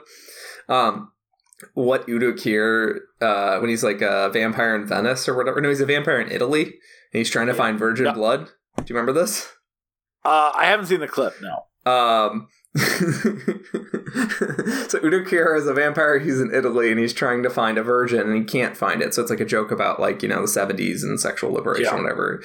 And he bites into a woman, thinks she's a vampire, and he can taste the difference between a virgin and not a virgin. And he goes, "The blood of this whore is killing me." Leslie Nielsen was in Dracula Dead loving it, so let's compare the performance. What if that was the weird synaptic connection, is that you connected Blade being a vampire and Leslie Nielsen? Maybe that's the one that kills me, right? Like the informant, like a certain phrase comes together in your brain and you drop dead. Like my tie is also cornflower blue, and then he just dropped dead. What if there's just a phrase in each of our brains that activates? I hope. And then you drop dead. I hope. That's the only reason I read books. I'm hoping to find it. Gotta find that phrase. I like the conflict is really like, there are people who are born vampires, right? This is not a vampire universe where the only way to create progeny is by biting, right? Like, vampires can fuck, vampires can have vampire kids, and there is a split in the idea of what a true vampire is, one who is born a vampire, and the idea that people turned vampires are purebloods. And so Stephen Dorff is kind of leading this younger vampire revolution on the idea that people who are not born vampires deserve deserve to have influence in their world as well. They really like limit themselves to the lore here. They do, but what this movie does so well, they don't go deep into all this stuff, but it's got the Pulp Fiction magic, right? Where it's like everything you hear, you kind of want to know more about because it feels really dynamic and interesting. Yeah. Like it gives you a little bud of an idea, and then it moves on. And there's like a club that Blade goes into, which is this Japanese club with this like awesome Japanese girl band with like a like really deep like dubby background. All of them are like Japanese businessmen watching this. All these like and like I love the idea that like Deacon Frost is like catering to a certain type of young, rambunctious like baby vamp who's like loves techno and wants to keep living their life as like a late 90s like techno freak. But there's also like other subcultures in vampirism. Yeah. I love that because the sequel builds on that. Like the sequel takes it to Europe, and then it's like there are other vampire subcultures. Like there's some commonalities. There's always these safe houses. What the style is and how people carry themselves can differ greatly. Blade eventually ends up taking the fight to Deacon Frost. Deacon Frost makes a pitch to him, and he says like, come join me. Typical superhero shit. The movie gradually increases its superhero shit as time goes on. Blade takes the war too hard to Deacon Frost to the point that Deacon Frost decides to go to Blade's safe house, infect Whistler, beat the shit out of him, and leave him to quote-unquote die and become a vampire. And Whistler commits suicide over doing that, which motivates Blade to move to the ending, which is very Matrix-like. There's a skyrise. Blade takes special weapons that Karen has given him, and also Karen hasn't, at this point, introduced the idea of a cure. Like, Blade, you can take a cure. You'll be a human, you'll lose your powers, but you'll be human. And Blade absolutely fucks up every vampire in the building until he gets tased because he's distracted by, oh, his mother that he thought died is alive. Which is, can we talk about that right here? I fucking hate it. I hate that too. The whole thing, I guess it's part of the comics, even like that 94 run that I didn't finish, like that Frost and his mom end up like being a couple or something like that. It is so late in the game. It doesn't have like an emotional impact because Blade is so like, he's affected by it, but not affected in the way that like it stops any of his plans or derails anything really. Like it's just kind of it's a little bit of a middle finger. It doesn't make sense why Deacon Frost has been holding this on for as long as they've kind of had this Cold War or Hot War or whatever through stuff. It's dumb. And then there's not any like the emotional moment where he kills her. It doesn't feel like it exists. It's a box to check before he moves on to Deacon Frost. It is the one thing in this movie that like doesn't add anything and feels like a waste of time. Like if they just got there and they put him in the thing and then he escapes and he kills people, same movie. Like the mom stuff just adds nothing besides some weird like, oh, vampires don't ascribe to our ideas of incest. Yeah, like, it's one of those things where at the end of the movie they throw a bunch of superhero comics bullshit at me, and I'm like, oh, you were operating on a really great level before when it was just this awesome crime drama about this badass samurai sword wielding vampire killer. Now you're just like throwing comic book cliches at me because like you liked these comics, I guess. Because that also influences a fairly big cliche that I think can be traced entirely to Tim Burton, which is that Deacon Frost killed... Okay, so Deacon Frost killed Blade's mom, as in the original comics. I think Blade's mom was a sex worker. Deacon Frost killed her while she was pregnant, and I think sex workers took care of him while, whatever. He was an orphan, and eventually, he became an orphan, and he was like hunting people on the street, and blah, blah, blah.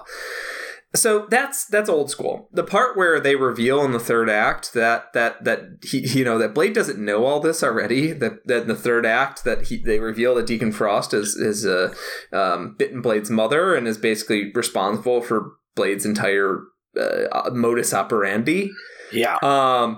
Is so dumb, and it's taken directly from the Burton Batman movie. It's a problem that permeates from, I think, like Phantom Menace type philosophy onward, right? The idea that things need to be connected, that we need to know the origins of shit. Otherwise, like, things just happening can't just happen. Like, obviously this wasn't a reason for that, but that's something that continues to this day, right? Like this, we had 20 years after Phantom Menace, movies that generally people don't like, of them trying to make prequels to everything that nobody likes, to try to reveal something that nobody cared about in the first place, which is, how did we end up here? I need to know all the stuff. And what's amazing is in this own movie and in the sequel, we have a much better, more emotional kind of connection to why someone would hate vampires. And it's not this epic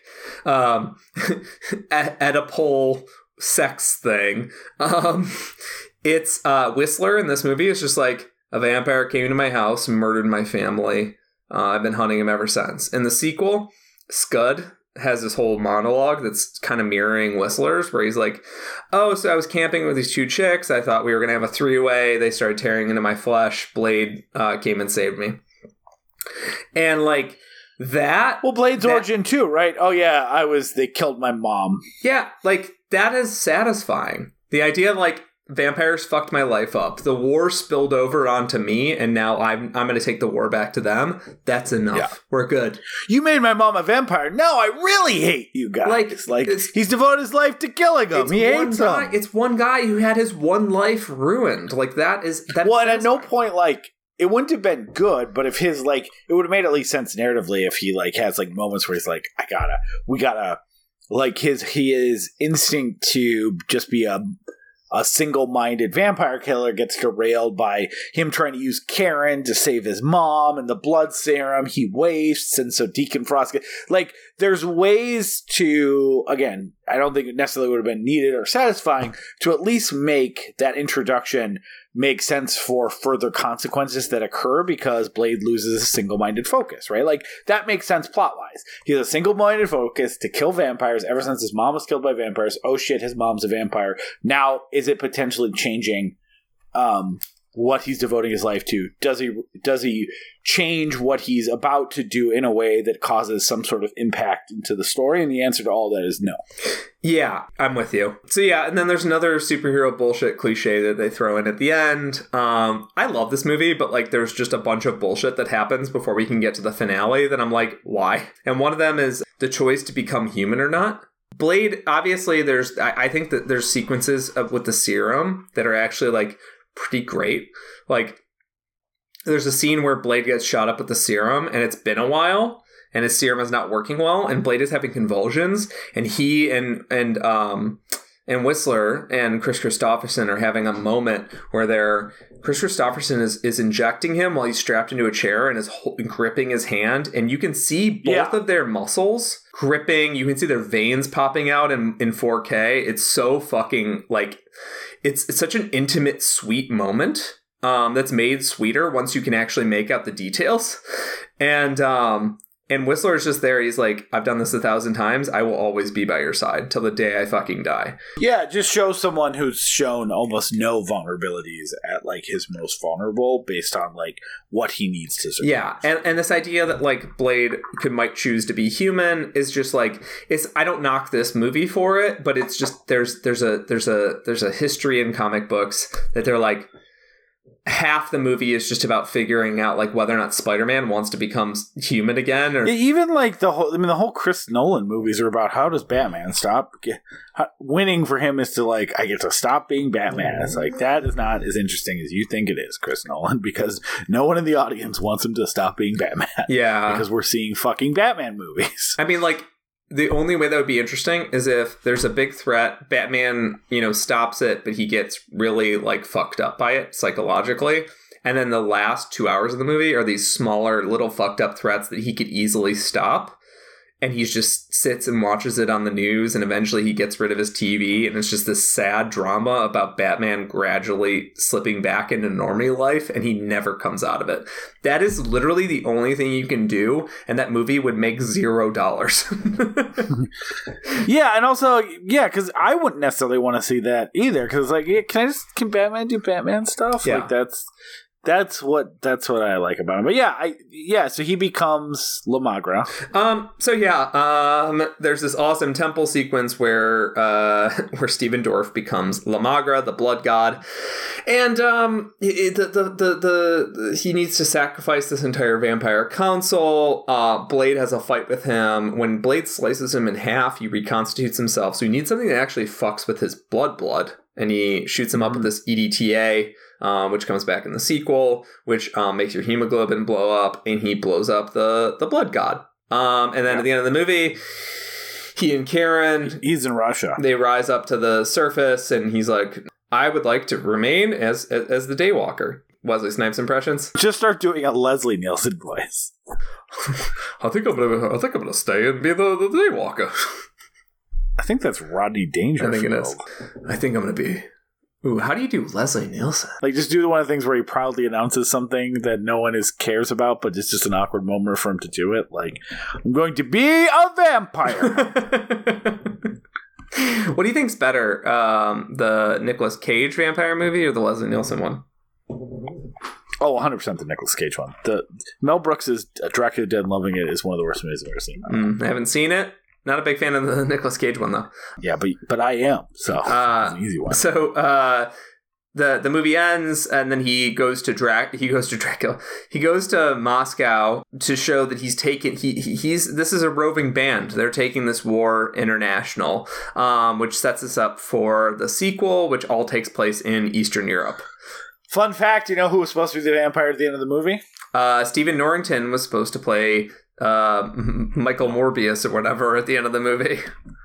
No, it was supposed to be Whistler, who's now a vampire. I didn't hear that. Yeah. I'm glad they cut that because I like that they bring. Very important. I'm glad they bring back Whistler in the sequel. Otherwise, it would be unadulterated, unadulterated Scud, and you really need to adulterate your Scud. You gotta adulterate Scud. So the original ending to this movie, Peter, is that when he becomes La Magra, it's just that he has La Magra. Stephen Dorff just has like reconstituting powers. The normal stuff doesn't work. Like, he's still Stephen Dorff. They have a big fight. It's good. It's cool. He slashes him good. It doesn't matter this time because he's fucking La Magra. Originally, though, like the way that he describes La Magra coming in is like, it essentially is a blood tornado or hurricane that like starts at a point and expands until it's taken over the whole world like a cyclone, until everyone's a vampire and there's like eternal blood for everyone. So that's what they tried to animate first. I've seen the alternate ending.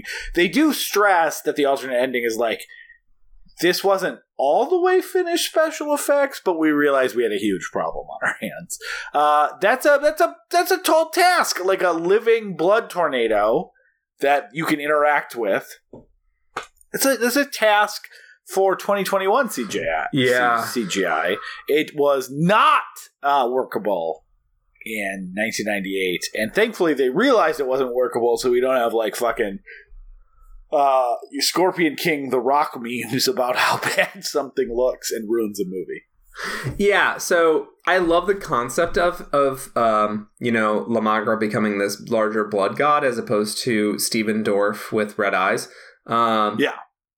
But I saw the alternate ending, and even with my big old squints on and being like, yeah, that might look... No, it's garbage. It looked really shitty. There's literally a shot of Blade holding on to a pole because the La Magra blood tornado is whipping around. Well, it's windy. Are you saying there wouldn't be wind in a blood tornado, Peter? All I'm saying is it wouldn't be the sort of wind that you might see in a Wile E. Coyote cartoon. Oh no, where did Blade go? I don't know. Follow that blade-shaped hole in the temple. And the producer Stephen DeLuca is like, I think, a little bit political here, and he's like, people didn't like losing Stephen Dorff. They liked seeing Stephen Dorff, but like really, like it looked like shit and it didn't test well, so they had to do reshoots on the ending, and they removed a lot of the different endings, and they did a lot of different alternate versions of the ending, and I think we live in the universe where we had the best version of the ending. I agree. Which is rare to say. Usually we end up in like... Especially from like test screenings and stuff like that. I, when I bought this on DVD, 1999, 2000, is probably one of the first 10 DVDs I bought based on like when I got a DVD player and when this movie came out. And it was one of the New Line Platinum collections. New Line was one of the the studios that very quickly was like, we're going to actually do a ton of cool shit with our DVDs. So they had the alternate ending on there. And of course, like, that was still the era where like a special features DVD that had the biggest thing was deleted scenes and alternate endings for like a high schooler. It was like, I get to see more of this movie I like or where it could have gone, which quickly becomes the things that you never ever watch because you realize why they're deleted scenes and alternate endings on most discs that you bought from there. But it was still early. And so I watched it. I remember still in like probably like 2001 or 2, and I was like, this is fucking terrible. Thank God they didn't go this route. I do want to mention Stephen Dorff taking a nice... Oh, Dorff, I think. Yeah, I think he's taking a nice reprieve from teaching us how to play golf and probably do our taxes and other things to really say, like, what would it be like if I was like a vampire punk? So is this guy on like stilts or something in this movie? Like, is he standing on like 3 or 4 soapboxes? One of the few special effects that holds up well. I will also say that, like, the way that the real Dorff couldn't stand is just to stand, because spoiler, Peter, like, Dorff is just Tim Conway on his knees, which is probably how he begged the studio head that produced those video cassettes to let him do it. Please. The career's just not going in the direction I like. Let me and Vincent Chiavelli here play golf, I guess? I don't know. This actually leads, as we wrap up this episode, and lead into Blade 2. So, Peter, I've known that Blade 2 is one of your favorite movies of all time. For a long time, I like Blade 2. I have nothing against Blade 2. It's just, I've seen Blade 20 times. I loved Blade. One of the things I loved about Blade was its depiction of vampire villainy, which, Interview with the Vampire did this as well, although Interview with the Vampire is a little bit different in that, like, the protagonist and the antagonist are all vampires, so it's like, it's a little bit less of a clear line between sophistication or something like that. But, like, most vampire movies are like, or monster movies, there's a Dracula level of sophistication, but there's this kind of like, I can't, escape my desires and my monsterism and stuff like that. And the thing I liked about the portrayal here is, like, yes, the secret society stuff that had all this like power, this idea of like this underbelly that is like profiting from the literal like devouring of an underclass is like some cool shit. The idea that they're like, it's not like they see blood at any point in this movie and are like, oh shit, our senses went away, because like our desire for blood is like greater than anyone's ability to bear. Like, they're powerless and they're a slave to their desires.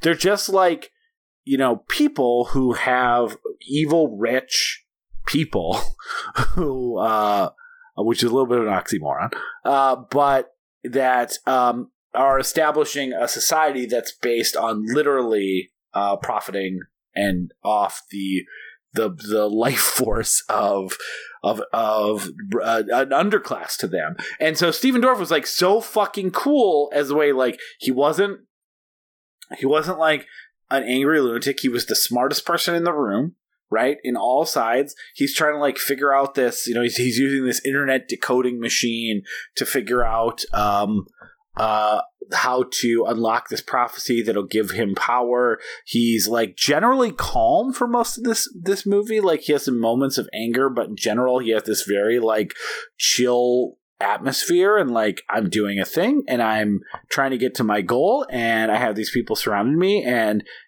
some of my sidekicks are idiots that I sometimes get annoyed with, but like, I keep it together pretty well, and that's why I'm going to be successful, because I'm not going to lose my shit. I'm not going to do the normal villain stuff. And one thing I love about this movie is how well he succeeds, right? Like, he gets everything he wants. Blade is just a more powerful force, but like, it shows a level of intelligence and competency to horror movie villainy that you rarely get to see, and like the performance matched that. Now, one of the things I thought was a step down in Blade 2, a movie that I like, but why I always considered this the better of the two, knowing that I haven't seen either in about 15 years before these rewatches, and I haven't rewatched Blade 2 yet, is that, you know, Blade 2 with the Del Toro thing is focusing a lot more on the monster aspect of the vampires, which my guess is upon rewatch will end up holding up way better for me, and I'll end up loving it in the same way that you do, Peter. That's been my suspicion for a long time when I finally got back around to these movies. But at the time, it felt like, oh, my favorite part about Blade was the Stephen Dorff character, what he represented and did as an antagonist, and them going to something that seemed more conventional felt like taking something special away from what I loved. So I will say this, Stephen Dorff's performance, now seeing it for the first time with fresh eyes in 15 years, it's not a bad performance. It is not this acting school symposium that I thought he was giving when I was 15, but it doesn't hold up quite in the same way. But it is like, it just was different for me at the time. I have a theory about Stephen Dorff. Yeah. So, Christian Slater, patron saint of Slaters. Is emulating Jack Nicholson in a way. Even Albert Clifford is emulating Jack Nicholson in a way that genuinely hurts most Christian Slater performances. Most Christian Slater performances are very bad because they are emulating Jack Nicholson, and I like him as an actor, but like True Romance works because Tony Scott like didn't put up with that shit and made him like break down a little bit. Stephen Dorff is emulating Christian Slater in the good movies, the bad movies. And the nice thing about that is that it's a copy of a copy, which means that he's now several steps removed from a direct imitation.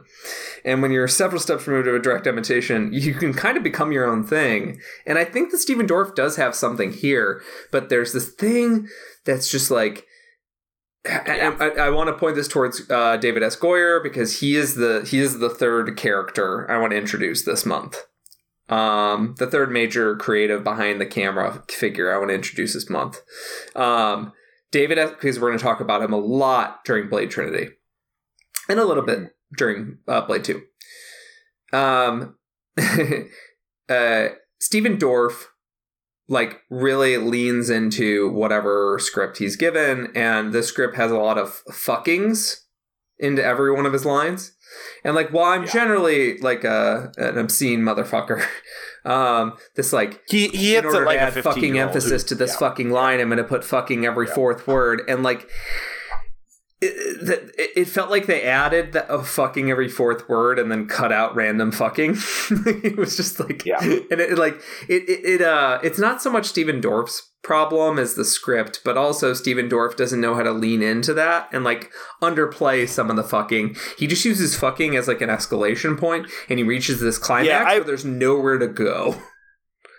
I have a fun theory that like when you age into your ability to swear effectively is when you figure out that in the phrase, "Are you fucking kidding me?" the emphasis should be on kidding and not on fucking. That's a good theory. Like, "Are you fucking kidding me?" Like, as opposed to like, "Are you fucking kidding?" Like, that's the that's like, I learned to swear and I want to hit the fucking, and so it takes away from like the part that's supposed to be the where the emphasis is supposed to be, and it's something that little kids do, and you're totally right, because fucking is supposed to be just a like wake up, like I'm being serious right now, and then when you get, it's actually a kindness, because when you get to kidding, you're supposed to be like, "Are you fucking kidding me?" Like when you get to kidding, that's when like everyone knows like, okay, shit needs to stop. We need to have a conversation.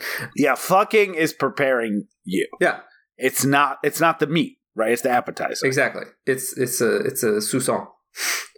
Not every fucking is a meal. And not every fucking is. I agree that every fucking in this movie is like a 3/4. And you can't escalate from fucking like when you hit it that hard. Like it's you're gonna be fucking cattle with the fucking like it just it sounds like it sounds like a person who doesn't want to wear their mask at Costco at this point to me. Stephen Dorff I think is good in this movie. I'm not actually knocking him that much, but I don't think it's like a genius thing. I don't think it's like one of the best villain performances of all time, like I thought it was at age 15. There's drawbacks to the villain in Nomak in Blade 2 that are extremely one-to-one with the drawbacks to the villain in Hellboy 2, which is that he's a little bit too theatrical, but the deal is like I kind of prefer a villain who's like playing it as a theater actor as opposed to a villain being like, we're going to make this gritty and grimy. And like this is the first, in my mind, ignoring, the Punisher movie, ignoring all the Tim Burton movies, this is the first, I think, grimdark superhero movie. And I think David S. Goyer, we can both thank and fucking hate for the grimdark vibes. Yeah. Because he helped write one of the Crow movies. He helped write Dark City. Like, he is, like, immersed in that sort of let's bring comic books. He helped write Batman Begins, right? Like, he was involved in that pretty heavily. Before this. And then he gets to Batman Begins. He writes, he's a key voice in Dark Knight. So here's what I think. We should laud him for helping write Dark Knight, Batman Begins, Blade 1, Blade 2. Like, that is something that, like, you can never take away from him, no matter how much you hate some of his DC stuff.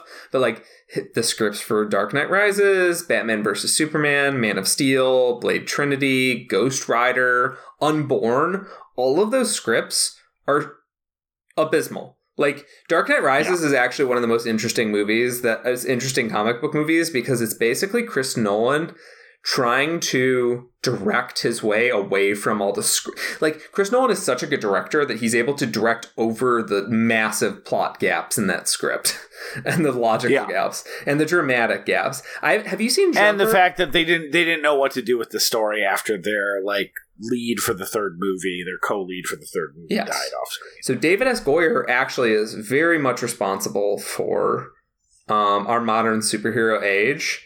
And he is responsible for fighting and getting Marvel in their teeth in the game. And then he ends up being responsible for getting DC's teeth in the game. And I don't think he's like identified enough as like one of the reasons, like, Kevin Feige and Stan Lee and blah, blah, blah. All those people have been pushing for Marvel to spend more money on their movies for a long time. And Sam Raimi obviously should get credit. I want to do those movies at some point. Sam Raimi gets credit because he basically was like, hey, superhero movies on this scale can be viable. People love these movies. 2 out of 3 of them, at least.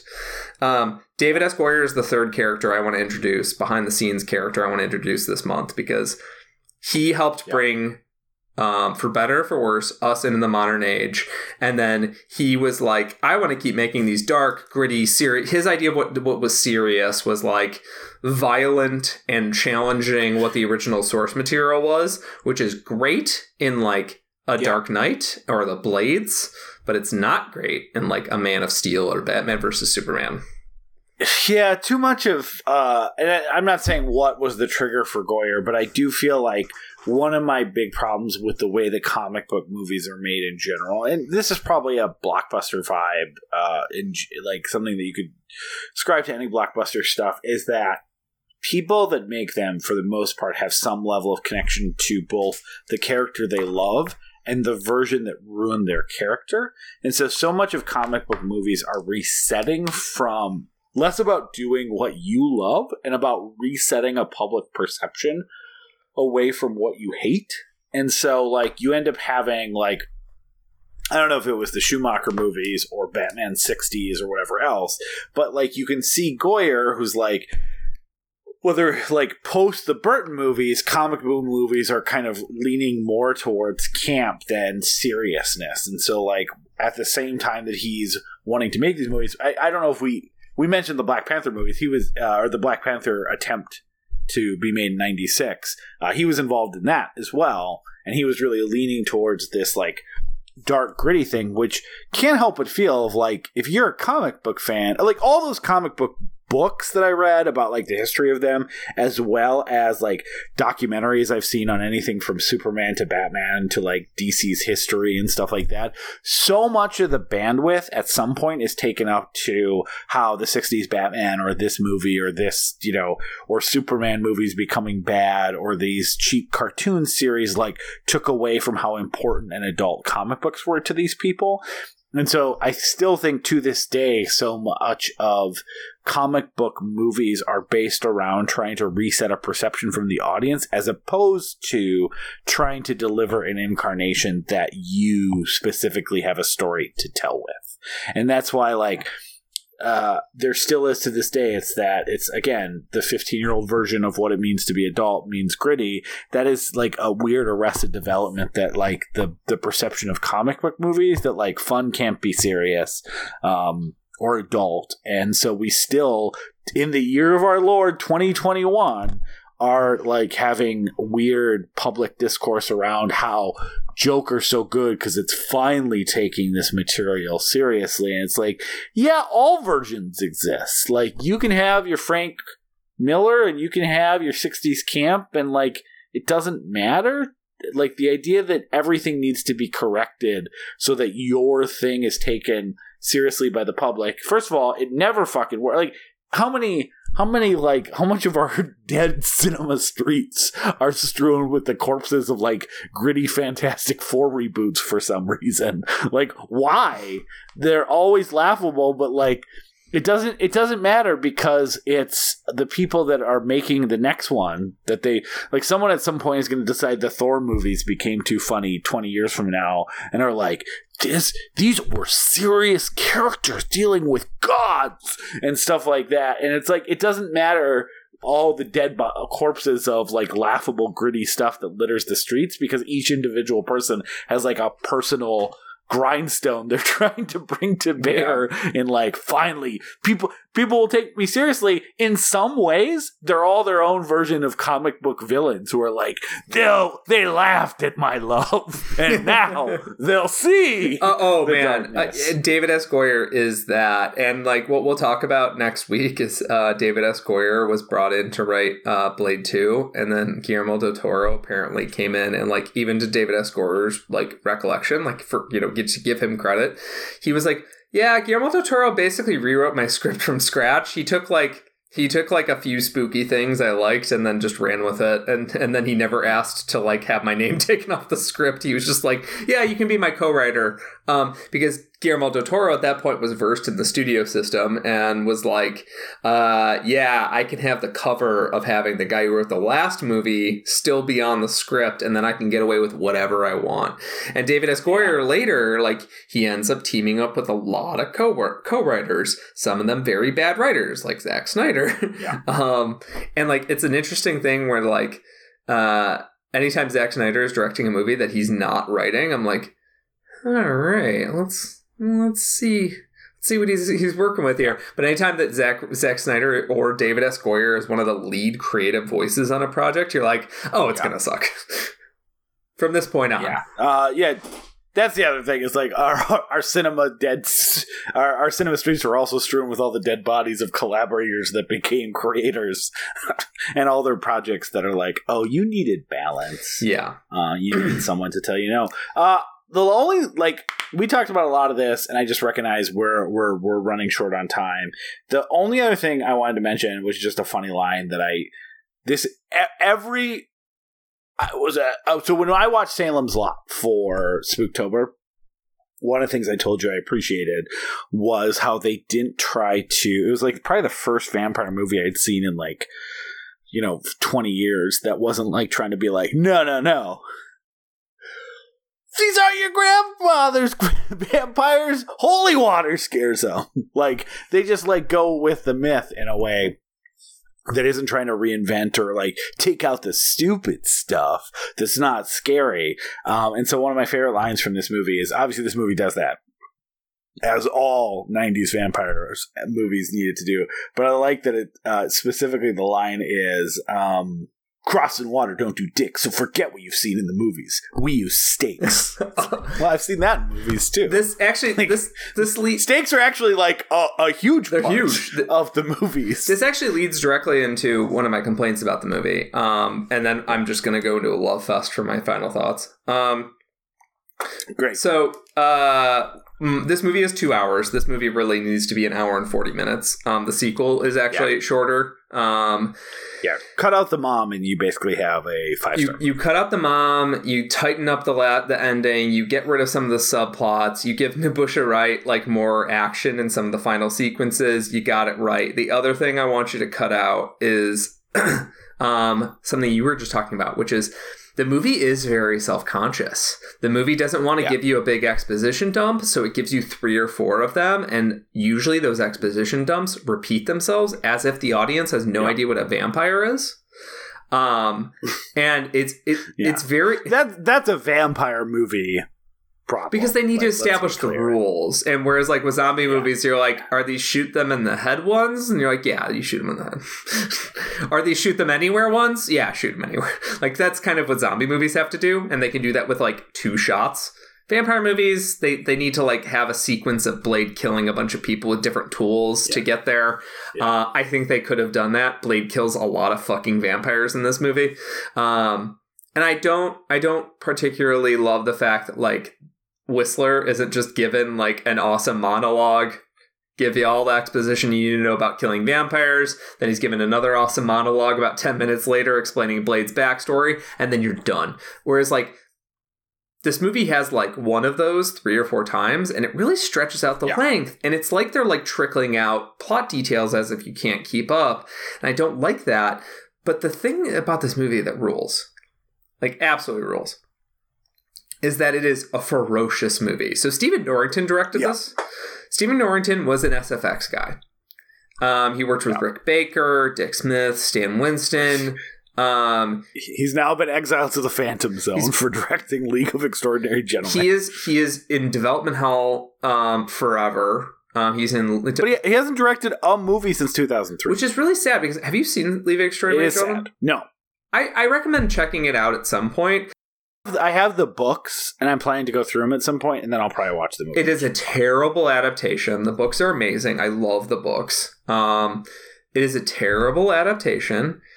Some of the choices it makes, and almost all the casting choices are really excellent. And it's just like a fun, zippy, like... It's better than Van Helsing. Like, it's kind of like a fun, zippy kind of adventure movie from that era, if you're nostalgic for that era. If you're nostalgic for the Mummies and Blade, like, it's kind of a fun movie for that era. It's not great. It is like a straight over the line 3 out of 5 movie, but there's some great sequences in it, and some of the actors are amazing. The guy who plays the Invisible Man is so good.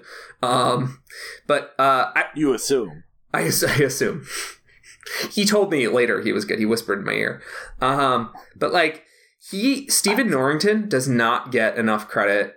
David S. Goyer has gone on to work on some of the biggest movies of all time. Stephen Norrington has not gotten credit as one of the guys, and we're not going to talk about him for the rest of the summer, I don't think. No. We're probably never going to talk about him on the show again, because I don't really want to cover League of Extraordinary Gentlemen unless we did like an Alan Moore month. And, he doesn't get enough credit for modernizing the superhero genre, making it cool. He was involved in production design. He was doing actual Photoshop to like nail down Blade's look. Like, this is a visual designer through and through who also ended up being a director. Like, that is really fucking cool. He deserves immense credit for making superhero movies cool again and making them limber and move. And like, my final thoughts on this is that this movie is ferocious. Like, Wesley Snipes moves fast. The fact that he like absolutely takes apart Donald Logue like 3 or 4 times, and each time it's like funny to you, is fantastic. The ferociousness of the violence, the way they kill Udo Kier, and then they have this amazing SFX sequence of Udo Kier, his body peeling apart as opposed to just setting on fire. that takes a visual stylist. The Killing of Pearl. Oh, Pearl's so good. Pearl is a special effects wonder. Like, I have some feelings about the fact that, like, the movie is basically just, like, it's kind of like a sizist joke, but, like, Pearl is supposed to be a monster, so it's you know, it's no worse than, like... But, yeah, it felt... I mean, there's a glimpse of her in the preview, and I was like, wait, what is this? Like, I was a big Dune fan. It feels like something out of the Dune It's very Dune-y. It's very... Pearl is very Harkonnen. It feels like she was a Harkonnen who got bit by a vampire. Pearl is a great SFX sequence that, like, Stephen Norrington helped pull off. Like, there were, like, 3 or 4 guys in that Pearl costume, and they had TVs under there and air conditioners and shit. Like, that's amazing. And the ferociousness, the violence of the way they kill Pearl, where she's just melting and screaming. And, like, that is Stephen Norrington being like, we need to bring this comic book concept into the modern age without trepidation, without a lack of courage. And, like... to coincide with that, and, you know, the techno awesome battle sequences in the end of the movie where Blade is essentially, like, super powered on blood and fucking with all the bad guys. Oh, yeah. To coincide with that, there's these dreamier sequences, like Karen watching the sky through the back window of the car after she's been bitten as being abducted, and that scene where Udo Kier is being killed. Oh, yeah, where they're driving on the bridge. It's so beautiful and slow and dreamy, and he captures a sunset there, and then he captures a sunset later in that scene with Udo Kier's death, and, like, he's like, it feels like a fucking nuclear blast has gone. Yes, and it's dreamy and wonderful, and, like, there's these slow sequences of Stephen Dorff and his girlfriend kissing, very, like, romantically, and, like, who in the middle of this movie makes this, like, sexy, very, very Tony Scott and the Hunger style, you know, sexy vampires making out style sequence. And, like, Stephen Norrington knew he needed to add, like, a textual touch to it. And, like, yes, it makes the movie more sexual and more mature, but, like, it also adds, like, textual virtuosity to it. And, like, yes, I've got some problems with the third act, and I've got some problems with, like, you know, some of the superhero bullshit that David Goyer is probably directly responsible for. But, like, this is a movie I love because, like, this is a movie that, like, decided that comic books were worth taking seriously. And, like, despite the fact that I'm not, like, hugely into the Marvel movies, and I like some of them, but, like, I'm not hugely into the Marvel movies. I love that comic books now are being taken seriously because it's that market just, like, blossoms, and now, like, I get to, like, buy these gorgeous, like, Hellboy hardcover books because, like, the market is there for that. And so, like, that's kind of my final thought is, like, Stephen Norrington is the unsung hero here. David S. Goyer got to go on to become the hero. Wesley Snipes, you know, is still kind of pushing to be in, you know, these Marvel movies, but, like, you know, I don't know what's going on behind the scenes, but, like, they won't let him be in there. And I love that these movies, this movie in particular, brought us where we are today. And I hope that there's still space in Hollywood for Stephen Norrington and Wesley Snipes going forward. Yeah, I echo all that. I loved revisiting this movie. Again, it was one of my favorites. Understandably, like, this came out when I was 15. I saw it in theaters. Like, I still remember my friend Nathan Vitton and Mark Edgerly and all of us talking about how much this movie was, how good it was. And one of the first movies I bought on VHS and DVD that I could, right? Like, and I hid it a little bit from my parents because I still lived at home, and who knew what they would thought. But to kind of build on what you said, Peter, I actually think, like, one thing that really struck me about this movie, watching it in 2021, is that I actually think this movie couldn't get made today still. And I mean that in a... Normally when you say that movie couldn't get made today, it's because it's, like, you know, homophobic or transgressive in, like, some damaging way. I actually think this movie, like, just from a... It's almost... like... There's things that the 2020s do better when it comes to marginalized actors and people of color and a lot of other things. And there's things that the 90s weirdly do better, even though they do worse in a lot of other ways. Because, like, yeah, the fourth Marvel movie start a black actor. How much throughout all this Marvel stuff did we have to go, like, how much pressure was there, like, are you gonna do one with a woman or a person of color? And people did cheer that Black Panther came out 12 years or 11 years after, like, Marvel starts its Like, they finally have a person of color leading one of their movies. Well, like, the fourth Marvel movie had a person of color, and there wasn't a lot of stuff about, like, you know, it was just Wesley Snipes was Blade. It wasn't it wasn't a weird controversy that they were, like, picking, like, oh, you're going with this. Like, it actually was a weird era where, like, black superheroes were fine. Like, Shaq was, you know, playing fucking one of the Supermans, I guess, in Steel, a movie I've never seen. I saw Steel when I was, like, whenever it came out, like, 8, and I remember being like, that's so cool, Shaq is in a superhero movie, and I liked it, which calls into question the fact that, like, I hated the Avengers and shit when I was 8. Yeah. So, like, and then, you know, his lead is a woman of color as well, who previously broke off a relationship with a white man, like, which isn't, like, commented on or played for anything big. Obviously, there was no controversy at the time. And then beyond that, I think, like beyond that part of it, like, I do think that as much as, like, I actually really like the Deadpool movies, the second one especially, but for all of its, like, things about we're doing hard R and we're going to do, like, finally an R-rated superhero, like, I don't think that Deadpool or Logan would have the courage to bathe every character drenched in blood within the first 10 minutes of the movie and then never stop the level of horrific violence that occurs. Like, it is weird how much more, and I don't want to blame it all on 9/11 or whatever happened, how much more even, like, our mainstream edgy R-rated gore fests are stripped down compared to what was okay and fine in 1998, and usually looking grosser too because they use more squibs than CGI. Like, you know, it was grosser to look at and more explicit. So, like, it's kind of amazing looking back on this and having lived through the last 20 years of comic book movie representation and the shy away from anything approaching R-rated violence, especially in what could be a PG-13 or a superhero movie or stuff like that. And then kind of the reintroduction of that in the last few years and just recognizing how ahead of its time this movie is, to a point that to some degrees we haven't caught all the way back up with. And, yeah, for that reason alone, it holds up really well. This isn't one. Most of the time, Peter, when we're doing these genre movies and we go back and we go, man, yeah, I mean, this was good, but we got to talk about all these things where, you know, like, you know, way too many people are using the N-word with Blade, right? Like, or something like that. That, like, you know, I guess it was socially acceptable at the time, but it's terrible. This movie feels, like I said, progressive for 2021 in a way that actually bums me out a little bit. Not take away from the quality of the movie, but there's nothing in here that makes me go, yeah, you know, it was 1998. We've come a long way. If anything, it's like, hey, can we catch back up to Blade and then go further? Yeah, because we're not quite there yet. Yeah.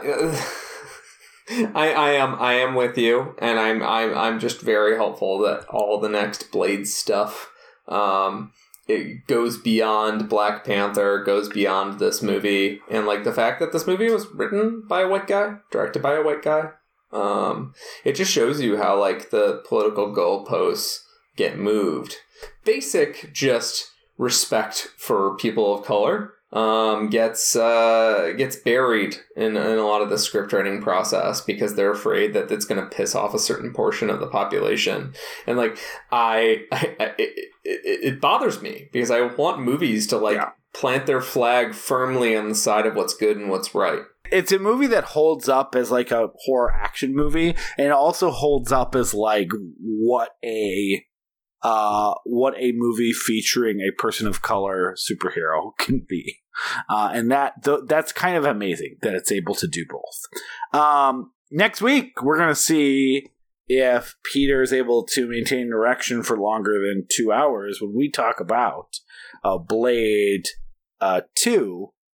And then we'll probably reference Blade as well, but most of our conversation will be on Blade 2. Wait, we're talking about the movie Blade 2. You said we're talking about Blade 2. We're going to talk about Blade 2 and that it's important to compare and contrast, but most of the conversation will be focused on Blade 2. It's been like 2 hours. I feel like we probably knocked out a lot of what we needed to say about Blade. I feel like we can talk about the movie Blade 2. Yeah, so, like, we'll probably be like, okay, so, like, compared to, like, here in Blade 2, you know, it looks different than it did, but some things are similar to Blade 2. Can we just talk about the movie Blade 2? Yeah, we'll talk about Blade 2, but it's important to know when things have, you know, evolved from Blade 2. Yeah, I mean, I know they evolved from Blade 2. I really just want to talk about the film known as Blade 2. I do too. And as well. But yeah, what are we doing after Blade 2? It's really going to be hard to guess for people, I think. Zach Zantucci is our guest. Someone who has listened to this podcast and emailed us, I guess. Like, someone who we've known essentially for like 6-7 years. Somehow we've never asked him to be on this podcast, as we've always been very friendly with him through the Film Circles, i.e. a Facebook group, and a former website that we post in. Talk about Blade as well, but mostly Blade 2. Then we're going into some Hellboy stuff. We're doing Hellboy, the animated movies, not a quick, but we're going to talk about all the comic books that Peter and I have read as well, both Hellboy, BRPD, or BPRD? BPRD. I always get that acronym a little off. And Abe Sapien, and all the assorted characters of the Hellboy universe. And then we're going to move into Hellboy, Blade Trinity, Hellboy 2. Blade anime, Hellboy 2019, Blade Boy, Hellblade, Senua's Sacrifice. And we'll wrap it up with Hellblade, Senua's Sacrifice 2 coming to PS5 in November of this year. Thank you, Aaron, for laying out the rest of our summer. Aaron, just real quick question. If you could become a vampire and you'd be on the vampire board right away, would you become a vampire? Yeah. Me too. 100%. Yeah. I don't want to. Yeah. Night. Good night. Here comes the revolutionist, executionist, flip a 666, into 3 knives, call the crucifix, each man holding, no man forward, coast clear and premieres in the green tank rolling, prepare, get on your post and stand clear, they wanting to shut us down with the home team here, what, you act like it's sweet or something, this ain't no Desert Storm bullshit. Thank you so much for listening to We Love to Watch. If you made it to the end, hopefully you liked what you heard today. And if you'd like to hear more, please go to patreon.com/WeLoveToWatch. And if you can chip in a few bucks, that would really help us keep the lights on and keep us moving forward. It wasn't an implicit threat by Peter. He just didn't know how to say it. But either way, we'll continue to make more. But it would be helpful, as we explained to our loved ones, where all our money is going, which is all on server space.